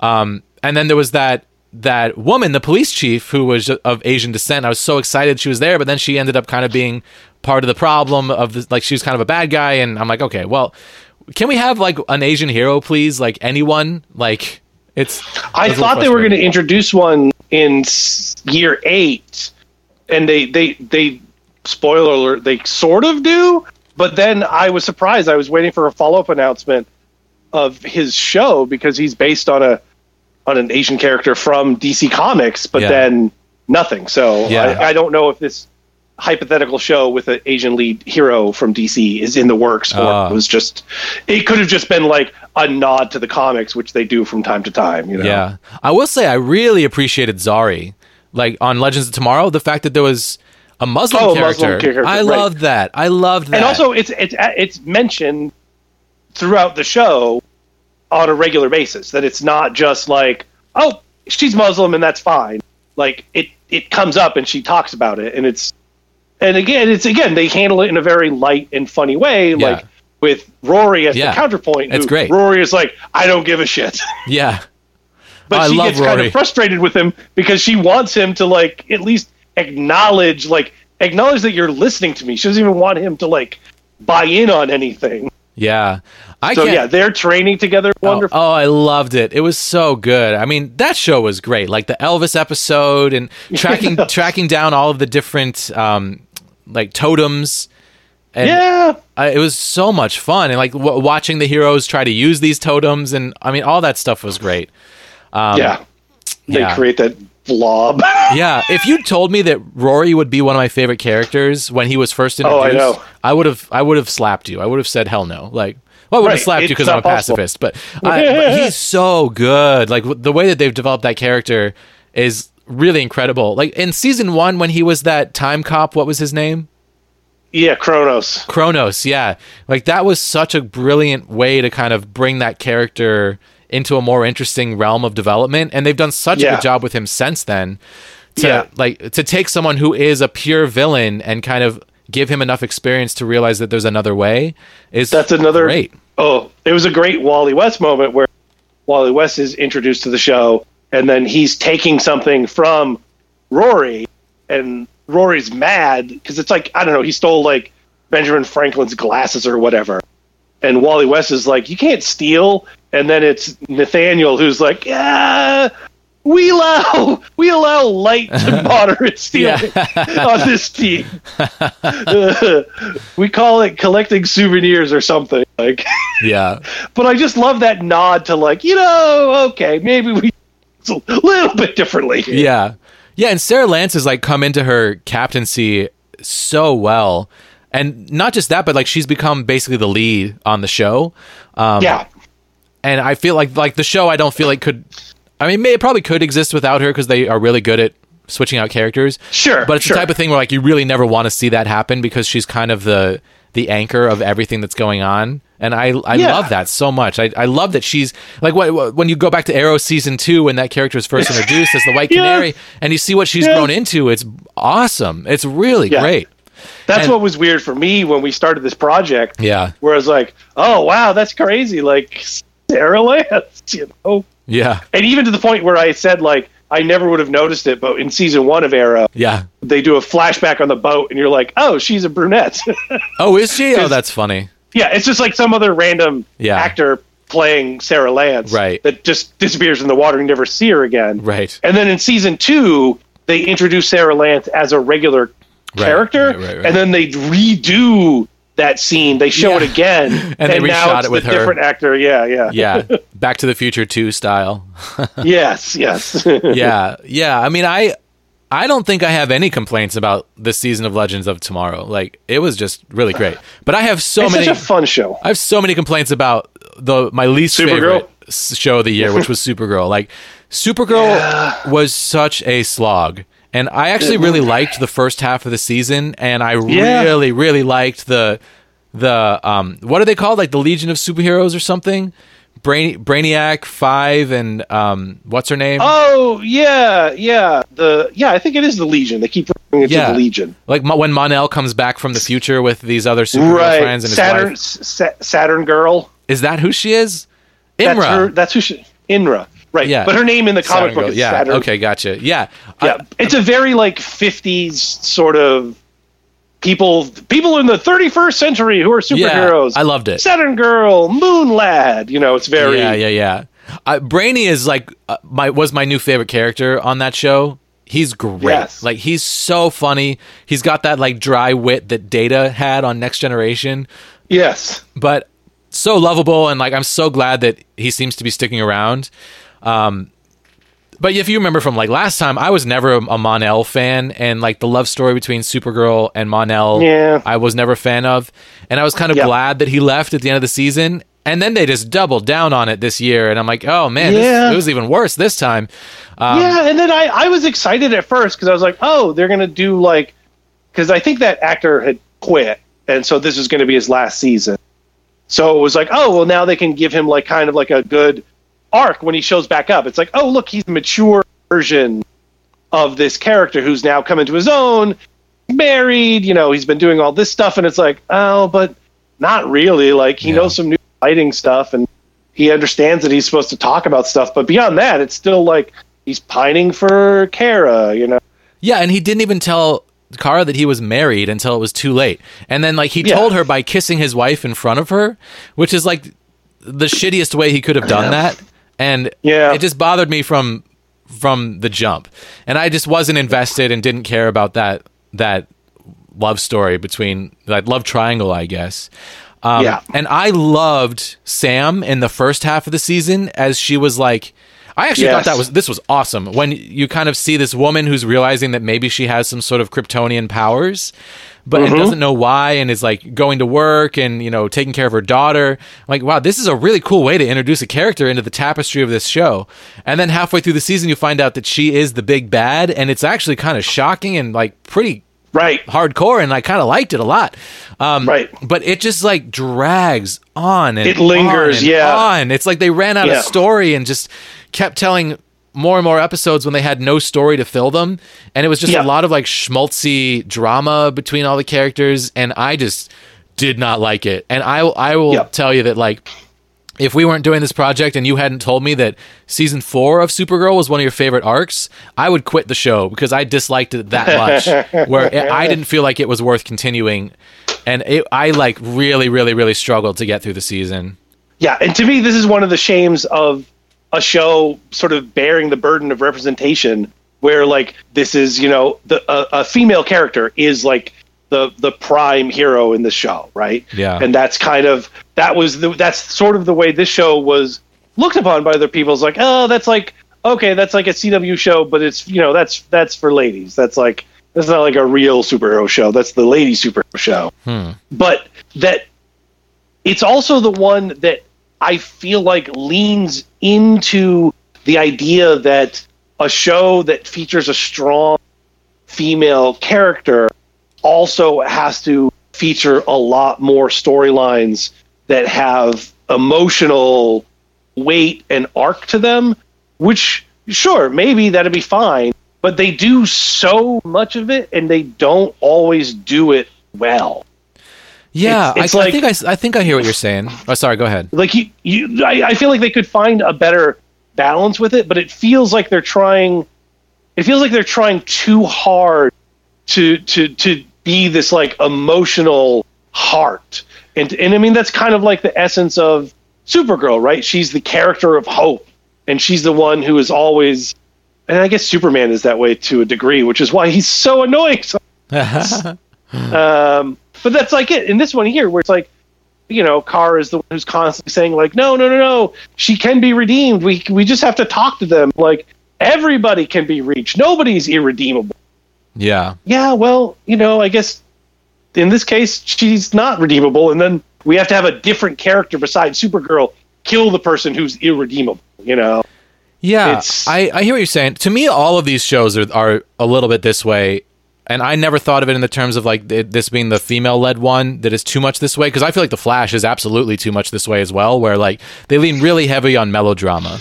And it's kind of like a soap, like the Arrow too. I mean, Andy wasn't paying attention to these shows as I was watching them, but she'd walk through when Ricardo Diaz was like making some speech, and she's like, "This is like a soap opera, and it's terrible." And I'm like, "Yes, I know it is."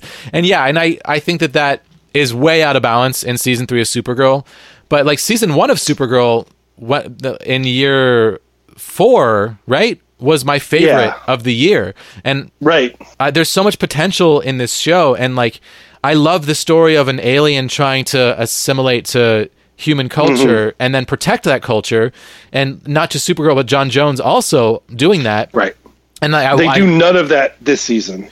Yeah, I mean, there was some good stuff with John's dad, and like his dad, he's a great actor. The guy he's incredible. Like that was the emotional storyline that I resonated with the most, I think, in this season. But like everything got so emotionally heavy and like draggy, and it was just a slog, you know. Like Supergirl. It could have been 5 episodes less, and I think it would have been a lot better of a season. Yeah, because I really liked the first half of the season. Yeah, and this is why some of the shows I think have the benefit like of Arrow, even though you weren't a big fan of it this year, but where they split it up basically effectively into 2 halves. Well, they did that kind of with Supergirl. Like the first half, Sam is learning who she is. The second half, she's the big bad. But then you also had like all this stuff with the witches' coven of Kryptonians from that weird planet, city or whatever, where we find out that Kara's mom is still alive, and they recast Argo City. Thank you. They recast Kara's mom to the woman who played Lois Lane on Smallville, which was shocking to me, but I liked that a lot. Erica Durance, I think her name is. Oh, I didn't know they recast her. Yeah. Remember in season 1 when like she was fighting her mom's sister? Totally different actress. Yeah. Oh, I didn't even pick up on that. Yeah, and they're like twins. Right. I would have lost a bet. Oh, really? Like, that's the same. Yeah, that's the white lady with dark hair. Like, you got to watch Smallville, or at least like the first 7 seasons. It's so good, and it's really the template for like these shows. Like Green Arrow becomes like a main character later on in the series, and played by Justin Hartley, I think his name is. Who's now on from This Is Us. Yeah. Oh, he's so dreamy. I had such a crush on him when I was watching that show.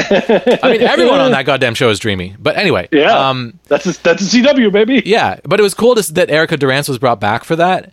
But I hated that Argo City storyline. It was so boring. And I liked Argo City because I thought it was just kind of, it's neat and it's fun and it's some light DC canon that I'm vaguely aware of. Yeah, I guess. I don't know. I wasn't interested at all. And listen, I am normally all about magic stuff getting mixed in with superhero stuff, but I did not like the way they did it here. It was just too like, these people can do magic and that's it. Like, yeah.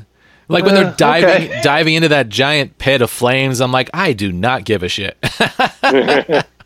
Yeah, and it felt again like multiple endings. We're like, we win. Yeah. We don't. We win. No, we don't. Yeah. I mean, oof. Yeah, I really am excited for season 4 because of what you've said, and I'm relieved to know that it will hopefully get better. But damn, I hope that I'm right. Yeah, I hope so too. But actually, like as I was watching through the show, the watch order that you and I are both using kind of clumped together the back half of the Supergirl season in the middle of the watch list. So like you get through the crisis on Earth X, which we still have to talk about. Oh, right. Yeah. And then like shortly after that, you kind of just watch Supergirl until you finish it. And that's why it took me so long to watch this show, because I was just slogging through those and then took a big ass break after it because I was like, woof, I got to watch something else because I am done with this for a while. Yeah, and I don't know how much I value those watch orders now. I feel like you watch them all. You could watch them all up until the crossover event happens. Like all of Arrow, all of a chunk up to the crossover, all of Flash up to the crossover. Then stagger them as need be to get through the crossover, and then finish up with each one straight through. Yeah, because there's no more crossovers and there's no spoiling between them. Yeah, or besides you could just Or so you could stagger back and forth one at a time and you'd be fine. Yeah, like besides John Diggle showing up at the end of The Flash and Sarah Lance showing up at the end of Arrow when Quentin died, which was awful. Yeah, but I'm so mad. Like, no, why kill Quentin? He's amazing. Like, he's such a quintessential part of that show, and he's the only like adult voice on that show. Yeah, and it's a big loss.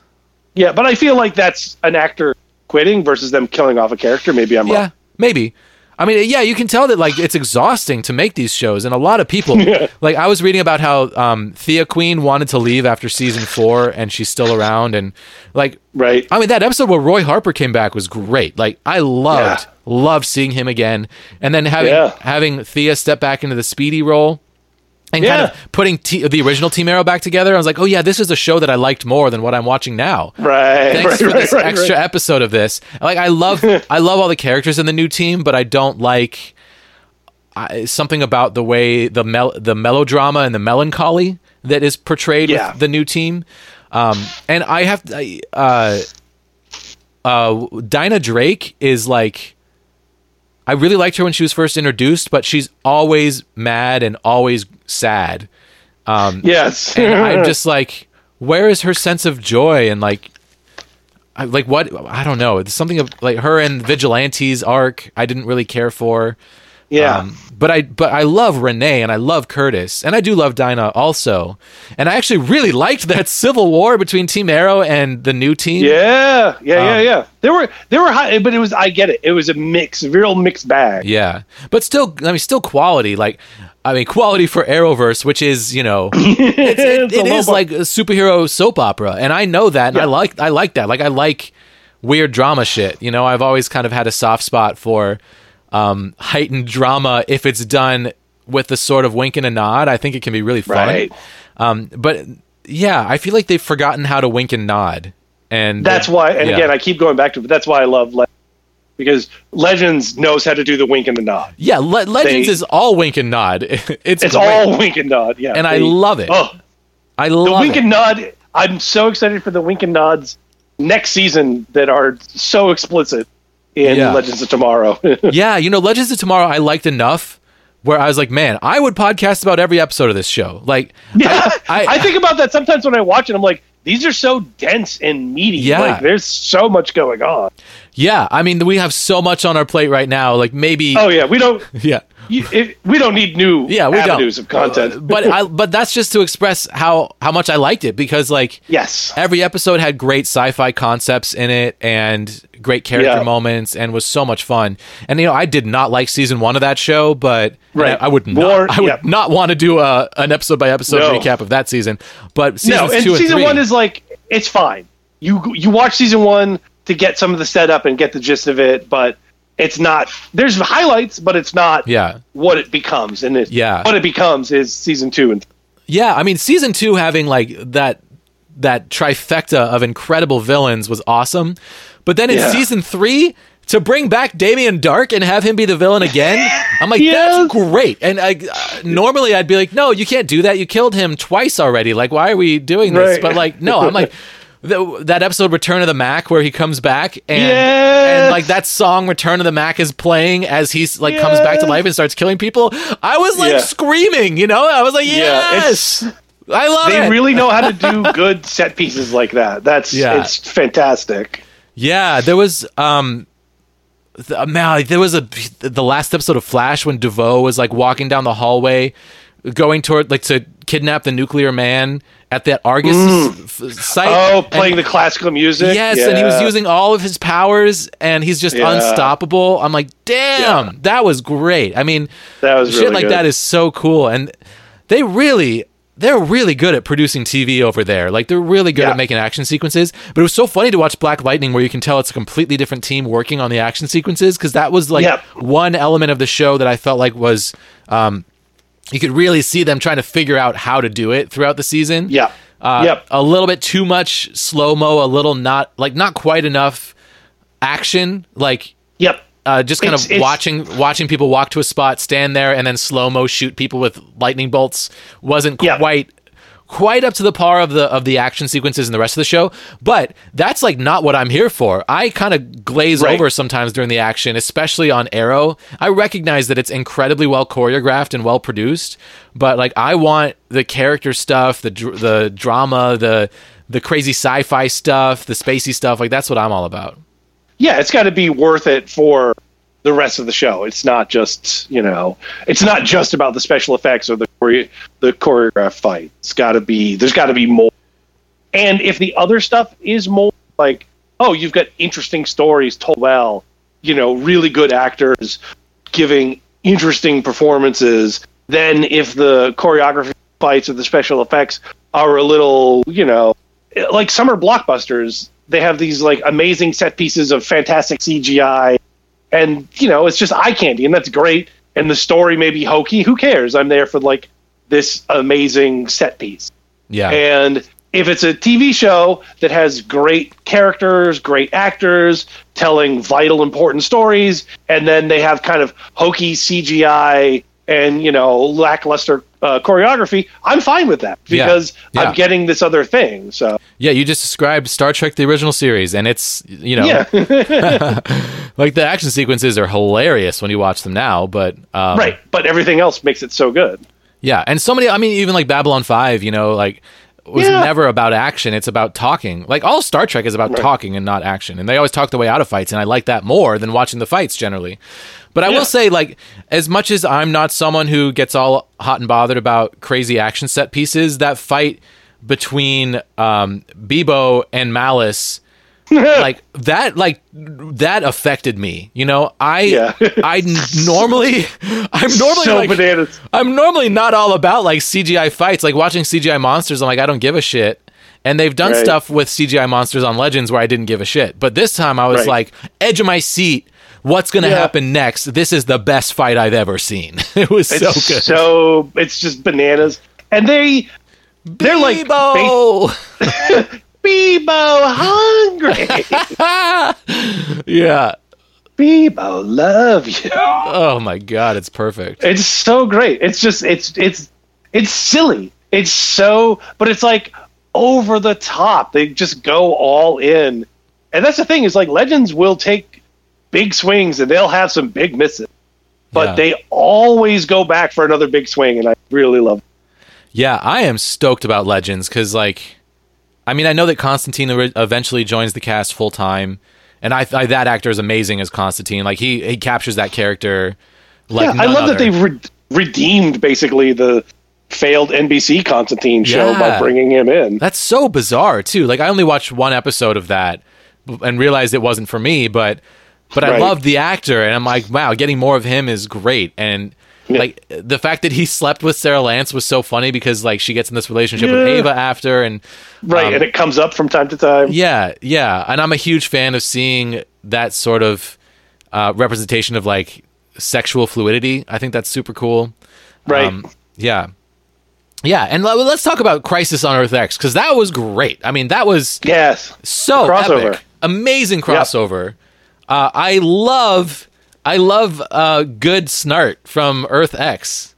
Yes. And remember what's his name? It's not Captain Cold. Leo Snart. Citizen Cold. Yeah. Leo. Remember when I was saying how like my biggest disappointment with Captain Cold was that he didn't have the glasses from the comics? Yes. He had them. Like Citizen Cold has the glasses from the comics, and I loved it. I was so fucking stoked. I was like, yes, finally. And I love how like they brought him back for another episode of Flash later in the season, but he's being like sensitive and caring. Yeah, and like his relationship with Rory was so funny, and the whole crossover was great. It was just like beat 'em up Nazi fun time. Let's all get married, Yes, I like that. And then we also get to see the mysterious Flash character. Oh who shows up at the end of the season? Who's Barry and Iris's daughter from the future. Oh, right. Did they reveal that? I forgot that was the reveal. At the very end of the season. But I knew that immediately. I was like, I know that is Barry and Iris's daughter from the future. I immediately, when I saw that character, I was like, that has to be Barry and Iris's daughter from the future. I don't know why, but like something about the performance, I just immediately knew it. I will admit that I thought it was Joe's daughter. Joe and Cecile. D.A. Cecile Horton. D.A. Cecile Horton. Right. We're not talking about anything but Crisis, but I do want to say that I really like. Oh, it's so good. the Harrison Wells just repeating D.A. Cecile Horton. I adored that. I loved that. I loved their relationship, them becoming friends. Yeah. Because I have a lot of female friends, and there's like this weird taboo against men being friends with women, and I just loved seeing that. I just thought that was so cool that like those actors have chemistry, so why not make those characters friends and have them have scenes together? Because those scenes were probably the highlight of the season for me. Yeah. Yep. But yeah, I will admit that I originally was like, okay, that's got to be Barry and Iris's kid from the future. But then later I was like, well, maybe it's Cecile and Joe's kid. And then it ended up being Barry and Iris's kid. Yeah. But yeah, so that's the wedding. And then we get to see Nora briefly. And then the Nazis show up. And then it's just Nazi punching for like 3 episodes. Yeah, and it's really well made. It's really intense. Like the battle sequences are really intense, and like I mean, Martin dying during that battle was that was rough. Yeah, but so this is a crossover that's significance for the storyline. They really did justice by the character. Like I get it, actors come and go from these shows where they're on for years at a time, and like you got to do other shit. I get it, and Victor Garber is a stage actor. I'm sure he wants to like get back on stage and do some shit, and like this is an all-encompassing job, and like you did great work on these shows, and it's time for you to go, and I get it, but it's hard to lose that character, but they really sent him off well. He's probably got enough money for grandkids college and some extra houses, and he can call it good. Yeah, I was like, I was okay with that death because I got it from like the actor's point of view, but I did not see Jefferson leaving coming, and I'm still like, no, that's his name, right? Jefferson Jackson? Jefferson Jackson, yeah. Yeah, Jefferson. So we now have 2 Noras and 2 Jeffersons across all these shows. Well, the second Nora makes sense because it's a reference to Barry's mom, right? So we have 3 Noras because we have Nora Dark also. Oh, right. Nora Dark. Yeah. Also, Nora Dark is awesome. I love that she's character. Great. Oh my God. That actress is amazing. Like, I love when performers in these shows just go above and beyond the Call of Duty to like make the camp as campy as possible. Like when she is an evil demon, she just fucking goes for it. Yep. And because if you do it by half measures, it doesn't feel right. Yeah, like that's what I felt about Michael Emerson is I didn't feel like he was leaning into the camp of that character the way he could with Caden James. Yeah. Right. I agree. Yeah. But yeah, so on Crisis, did you watch the Ray cartoons? I did, yeah. Me too. And I feel like I didn't watch all of them, or I had a hard time finding them. I know that I was trying to find them when they came out, and I was like, where the fuck are these? And it's telling me there should be this many of them, so I don't know. I saw something, and I watched some of it, and I wish that we had, the Ray as a show in some. Yeah. I totally agree. I loved having a gay superhero that was super fun. Although now we have several, which is even better. And I love his relationship with Leo Snart. And it was cute. I'm okay not having that as a show because I feel like there are other characters I'd rather see spun off into their own show. Like, give me a show about fucking Gypsy. I love Gypsy. Yeah. Cynthia. That episode with what's that actor's name? Her dad. Oh, Machete. I don't know what that actor's name. But shit. That's going to drive me crazy. Because I just watched a video of him touring his Animal Crossing island. Oh. Danny Trejo. Danny Trejo, yes. Yeah. As Breacher, he's so fucking good. He's good. He's great. That Breacher episode was awesome. And then, like, Cynthia, Gypsy coming back and, actually breaking up with Cisco. Mm-hmm. I really liked all of that stuff a lot. That's fantastic. I really like Cisco Ramon. Like, what a great character. He's totally, so he's so essential on The Flash. Like he's featured so much, and I really appreciate that. And he was like, I saw an episode of The Flash years ago when my mom was watching it when I was visiting back when they lived in San Diego, and that was like one person like, man, I really like this character. Maybe I should watch this show because I really like Cisco so much. Right. I feel like they did a good job on The Flash of kind of featuring all of their characters really well this year. Like everyone had a good arc. Caitlyn had a great arc with Killer Frost. Finding out that Killer Frost has been a part of her whole life, and we just didn't know it was interesting. Right, she's different than the Dark Matter metas. Yeah, which was cool. And I actually really liked when Katie Sackhoff came back. I did too. Yeah, that was really. I know you're not. You had said that her act wasn't the great. Yeah, and I can hear that, but she is leaning into the ham. Yes, and it's great. And she really. I mean, this is a perfect example of someone leaning into the ham. I think to good effect. I totally when she agree. returned. I thought that she killed it this year. And her accent's a little hokey, but the character's incredibly hokey, so I guess that's appropriate. And I also just love that her henchman is a dude whose only power is a snake eye. I know. And there's like very little discussion about it. It just, that is the case. Yeah, it's great. And working with her, even though she's still like totally a villain, was really fun. Like needing her power to get something done. I love when they do that on Flash, where they have to work with the people they previously fought against.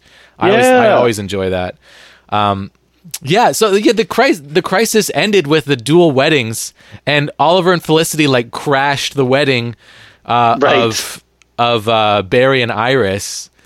And this was super weird because like they're married. Both of those couples are now married, but their relationships like don't seem to change at all. And I actually don't really like the way that either of those couples are written. Like I felt like in both cases before those characters got together was more interesting than when they got together. And this is a problem in like TV in general that for sure. Like writers don't know how to write happy couples or productive couples. They only know how to write will they, won't they. Like because the moment that Pam and Jim get together, it's over. Like nothing interesting happens from that point forward. Well, they were smart there, not to derivate into a show about The Office, but then they did some interesting things, or they tried to do some interesting things to create tension. Yeah. Oh, they're having a long distance relationship. Is Pam like catching the eye of this camera? Yeah, that was interesting on the show. But it had been that's also like years of them being married where it wasn't interesting, and like absolutely the spark of their chemistry will like define The Office, and then it wasn't used for years. I'm like, what are you doing? That's crazy. Yeah, well, that's just it. Is that will they, won't they is tension, and dating, and then maybe like other stuff happening is tension. But if it's like happily married, then there's no drama or tension. So but Iris and Barry are best friends, and you wouldn't know it by the way they talk to each other anymore, because they're always just like having these serious dour conversations about the weight of being a hero. There's no or they're like talking about how much they love each other and how devoted they are to each other, and there's no middle ground, and like relationships are filled with the middle ground, and why not put some of that in?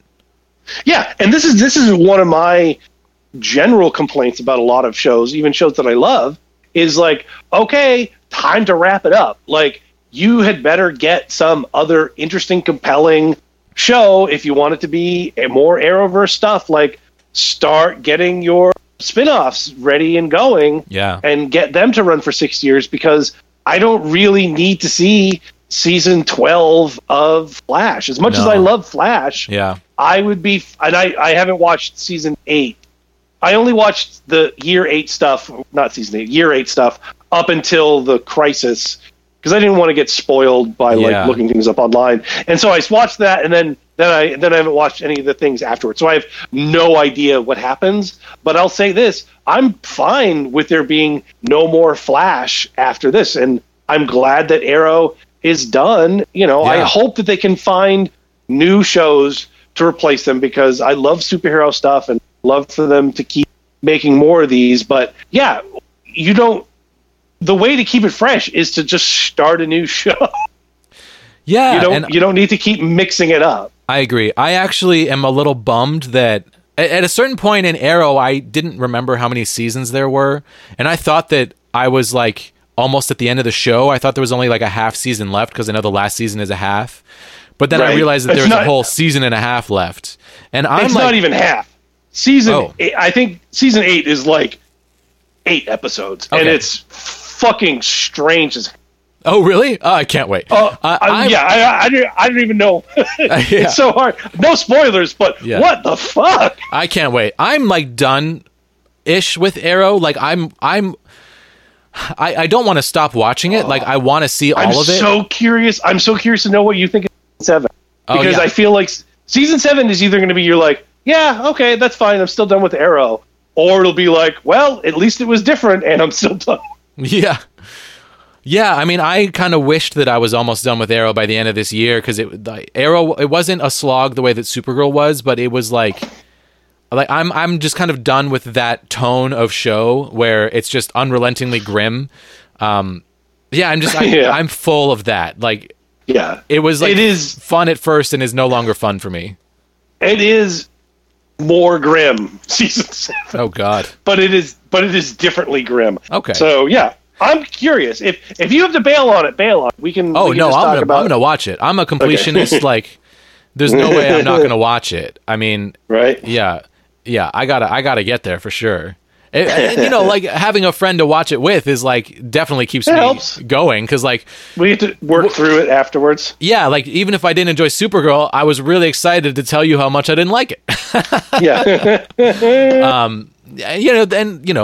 I still really like what's the sister's name? Oh my God. Oh yeah, Kara's sister, Alex. Alex, yeah, I love Alex. Yeah, I'm still not a fan of her. And I was so bummed to see still not a fan. Her relationship end because I really liked that relationship. Yeah, I did too, and it's part of the reason why I don't like her because whatever. But I get it. Like I've seen relationships of people very close to me that ended because one wanted kids and the other didn't. Like that's like a reason that relationships end, and that like made sense. Yeah, and I appreciated. She's a very real character. Yeah, it's not like, oh, we're just making up strange personalities. Like, it's a very real type of personality. But it was also like she practically begged this lady to get into a relationship with her. And this lady was like, no, because you're just some straight girl who's trying to figure shit out. Yeah. And then she's like, no, I promise. And sorry, breaking your heart. Like, what are you doing? Yeah. What are you doing? Yeah, that's true. That's very frustrating. But yeah, I mean, they're not real people. I got to remind you. There's characters in all the shows that I really like, and like even Arrow, I still love Oliver Queen and Felicity and Renee and Curtis, and I'm actually kind of like evil Laurel. Like there's a lot that I'm excited to see where it goes. Yes, but and like Diaz lives at the end, so it's like, oh, we're gonna probably get more of the dragon, which I could take it or leave it on that. Like, I don't want to tell you what happened for 7, but I'm very interested to hear your thoughts. Yeah. In another 2 years when we finish all of year 7. I'm pretty bummed that DeVoe was killed or seemingly killed because DeVoe I would have gone seasons with him as like the Moriarty to Barry's Sherlock Holmes. Like that actor, I've never seen him in anything, but he was sensational. Fantastic. He brought so much to that part. He's someone who you're like, oh, you must do theater because you're really good at acting. Yeah, like I want to see him in more shit. And when they invited Marliese to stay, I was like, please stay. I love you. And then when she decided to leave, I was so bummed because, DeVoe and Marliese, like as a villainous duo, like when you see them in the Pocket Dimension and they're always wearing the same outfits, like he's in his chair and she's got the super straight, like slicked back hair. It's so iconic and so good. And I love that. Like there was so much good in her, but he was like manipulating her to not act on it. And it takes a while to kind of realize that. And there was just so much that I loved about it. But at one point in the season, like Barry Allen was in jail for killing DeVoe. And then later on, Oliver Queen gets put in jail for being the Green Arrow. It's like, how many of our superheroes do we have to put in jail? You know? Yeah, well, sometimes they deserve to be in jail. Well, I'll bet in the first episode of season 7 of Arrow, Lorca is like, well, we're going to get you on a shuttlecraft and get you on the Discovery, Oliver Queen, and get you out of jail to work on this special project. You're going to come work for Argus. Space Argus. So, I don't know what we're going to do yet about Discovery because we're like right in the middle of watching season 1. And before we switch into Metamercury, let me say one last thing. Let's do one last thing about Arrowverse, and then we can wrap it up. Yeah. You can even stop recording, and then we can talk about the future of Star Trek Club. Okay. So I'm going to do my final thought on Arrow. Yeah, hit me. The reason, perhaps, why this season of Legends of Tomorrow is one of my favorite Arrowverse seasons of all of the seasons is because of the episode where they meet the voice actor who does the voice of Wallace in the show. John Noble.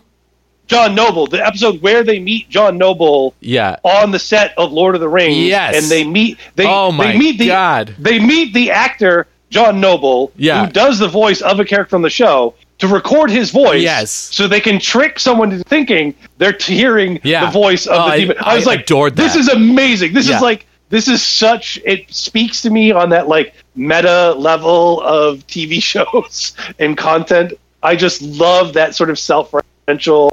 Yeah. And it was so well done. And John Noble was such a good sport about the whole thing. I know, he was incredible. And like, so John Noble played Denethor in Lord of the Rings, and like that's where I was first introduced to him. But then he was obviously on Fringe after that, and I watched all but the last few episodes of Fringe, and I still need to go finish that, but I haven't done it yet. But anyway, I've only seen the pilot. Fringe got really good, and then it got very mediocre, and then got really good again, and then got super weird, and it's a bit of a roller coaster. But the moments that are good are like really good. I'm braced for it. Yeah, I would recommend watching it. It's a good show.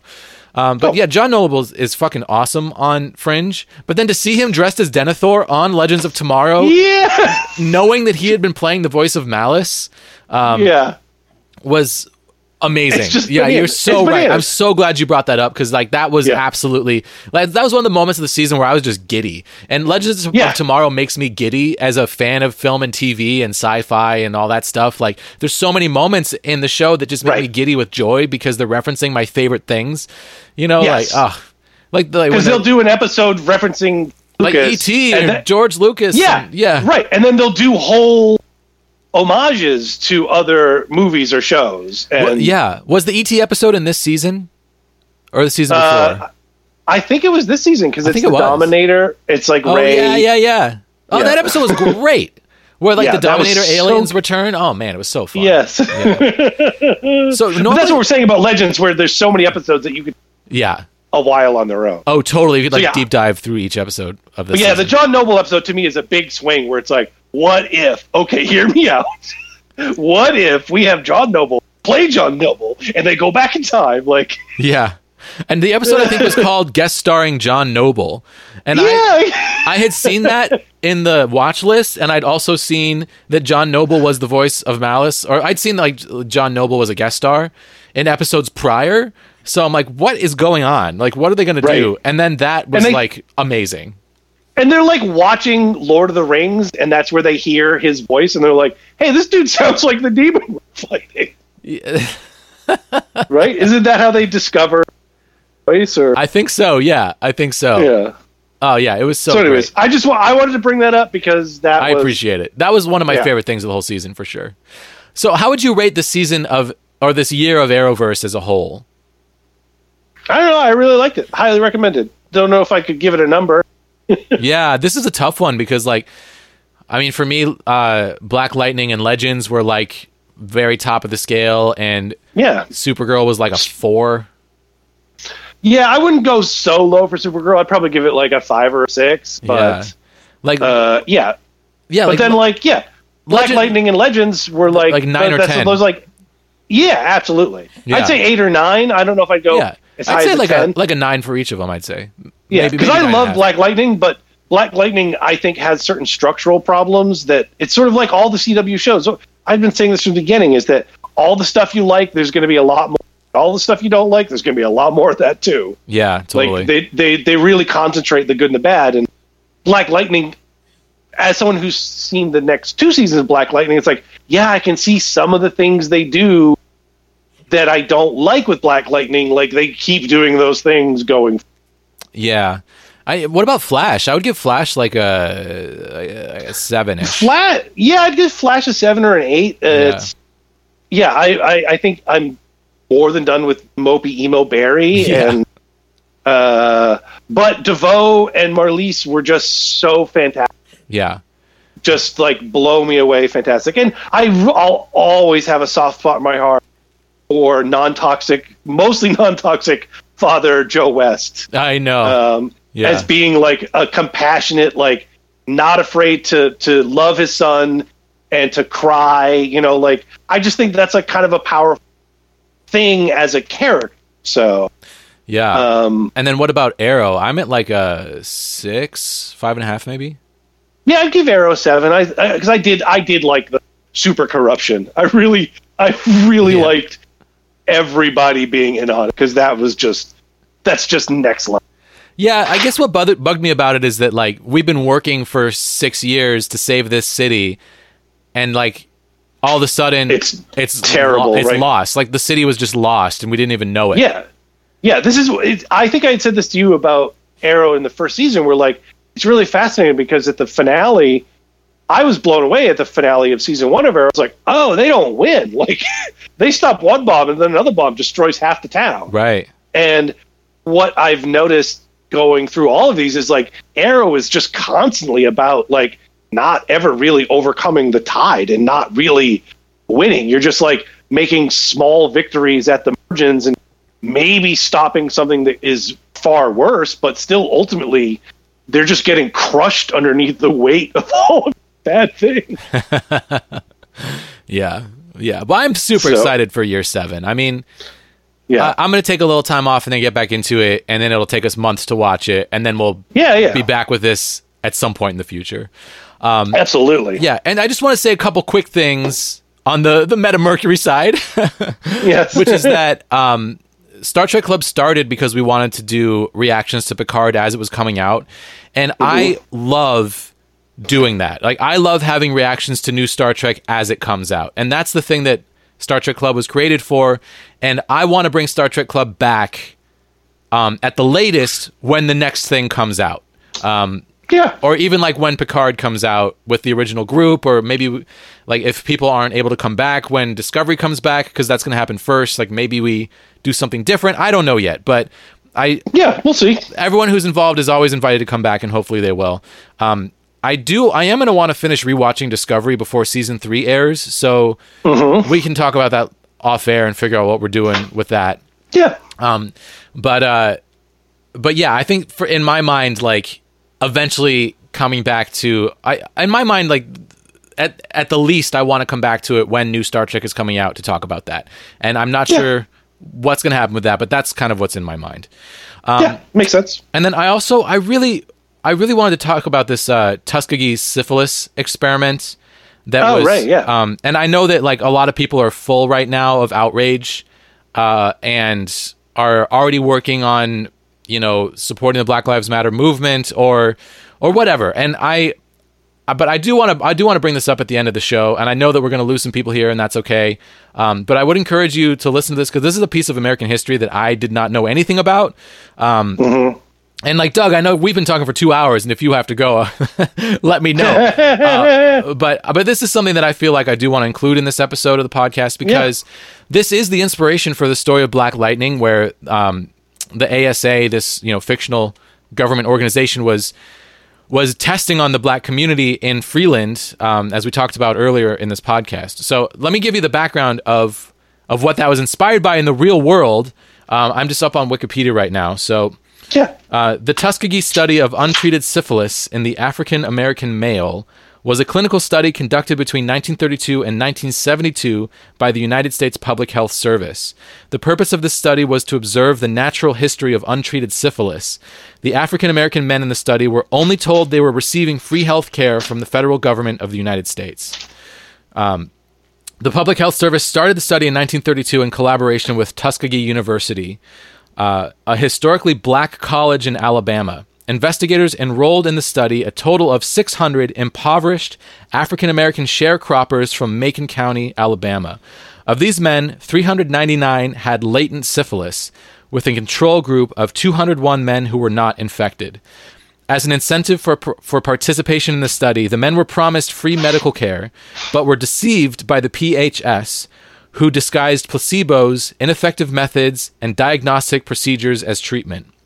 The men who had syphilis were never informed of their diagnosis, despite the risk of infecting others, and the fact that the disease could lead to blindness, deafness, mental illness, heart disease, bone deterioration, collapse of the central nervous system, and death. According to the Centers for Disease Control and Prevention, the men were told that they were being treated for bad blood, a colloquialism that described various conditions such as syphilis, anemia, and fatigue. Bad blood, specifically the collection of illnesses that the term included, was a leading cause of death within the Southern African American community. The men were initially told that the study was only going to last 6 months, but it extended to 40 years. After funding for treatment was lost, the study continued without informing the men that they would never be treated. None of the infected men were treated with penicillin, despite the fact that by 1947, the antibiotic had become the standard treatment for syphilis. So basically, hundreds of African American men, unbeknownst to themselves, had syphilis that the American government allowed to go untreated to see what would happen.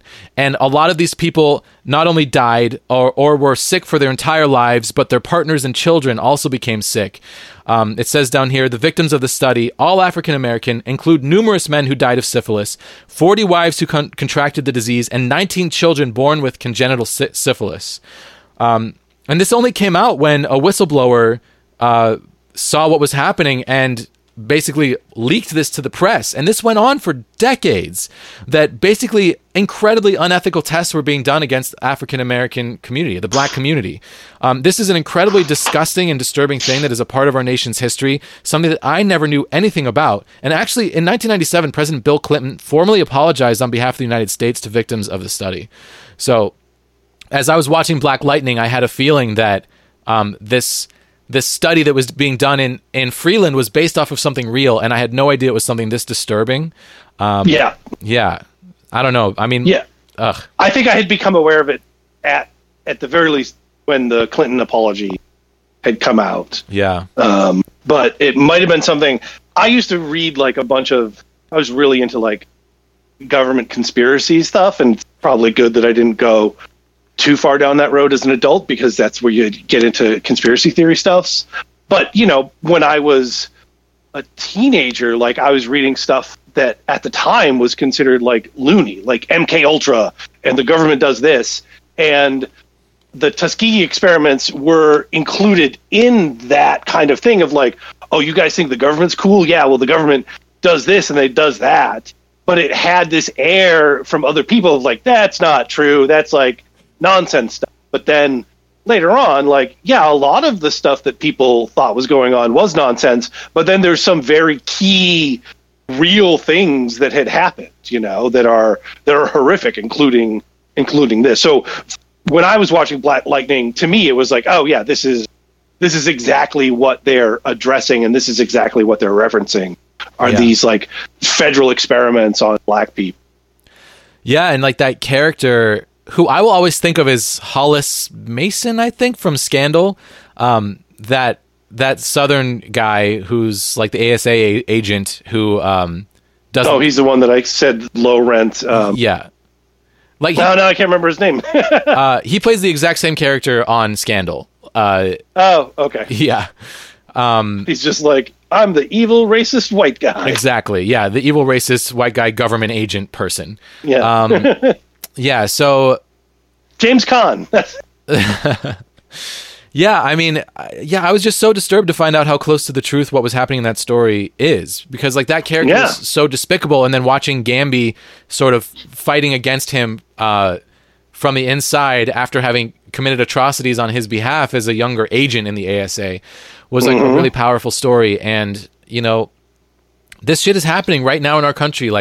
Lynchings are happening right now, and at a much higher degree than we've ever really known, because so much of this is being swept under the rug, and so many of these police reports are lying and saying that things are not people's faults, the police officers' faults. There was just another shooting that was an unjustified shooting because when you watch the body cameras, the police patted this person down and then tased him, and the guy ran off with one of their tasers, and they shot him dead when they knew he did not have a gun because they'd patted him down already.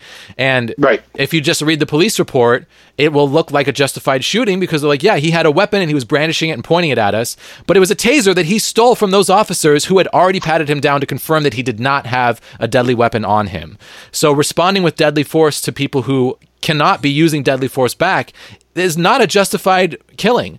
And that, it's even happening against some of the white protesters, that 75-year-old man who was pushed to the ground by police officers, they put in their police report that he tripped and fell. And if there hadn't been cell phone footage that captured police forcibly shoving him and then leaving him to bleed out, and I now hear that he has brain damage, like that is incredibly disturbing. And, you know, it's like this is happening right now. Like we are living through something right now that is terrifying, but we can all participate in making positive change.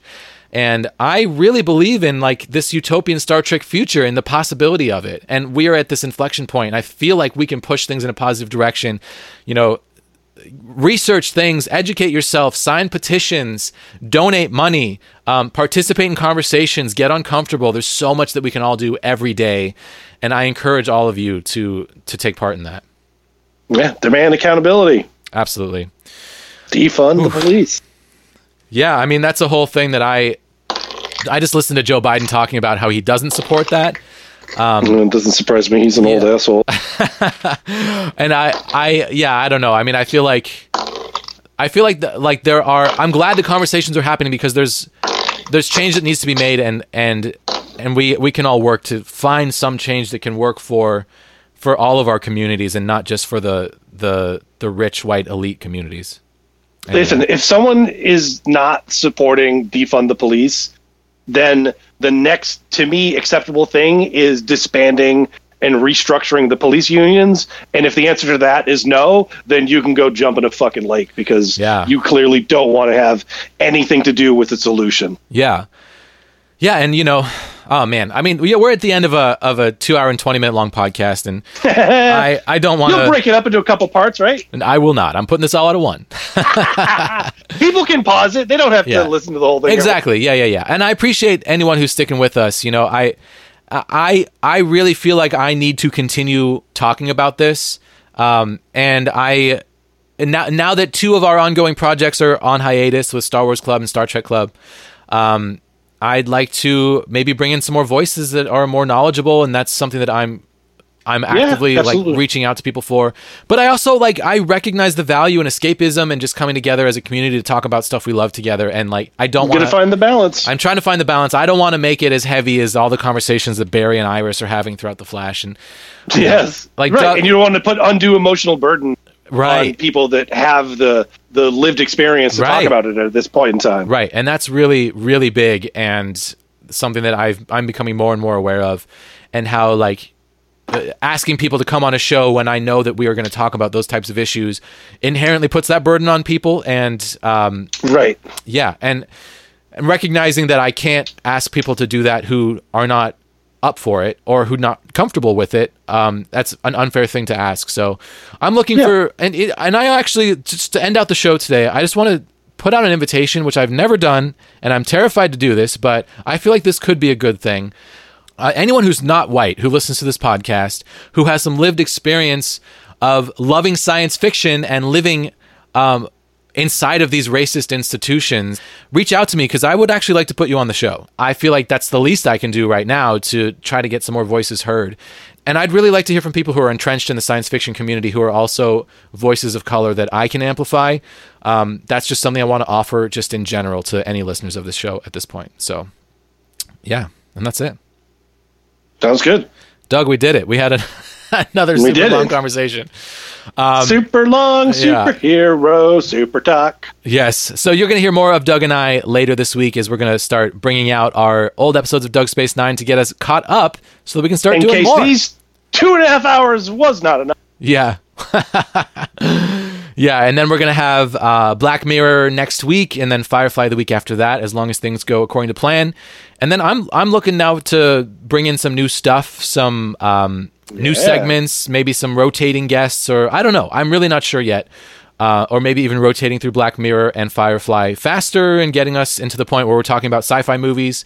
That's what Jane and I are going to be tackling after Firefly is done with groups, and we're going to be inviting all the Space Nerds to take part in that. So that's all coming up on the show. We have a lot happening. Thank you all so much for listening. Extra special thank you to Doug. I know sometimes I take things like a little too seriously and myself a little too seriously, and I know that you are more balanced on that side of the spectrum and keep me a little more balanced, and I really appreciate that, and I always have a blast talking to you. Thank you for continuing to join me for these fun conversations. It's fun. You're welcome. And I'm sure I just made you uncomfortable. And with that, we will end. All right, guys. Thank you all so much for listening. I really appreciate you if you made it this far. Be good to each other out there. And until next time, stay nerdy out there. Stay super nerdy. Space Nerds is listener-funded through Patreon. To support the show and gain access to bonus content, sign up at patreon.com/Space Nerds Podcast.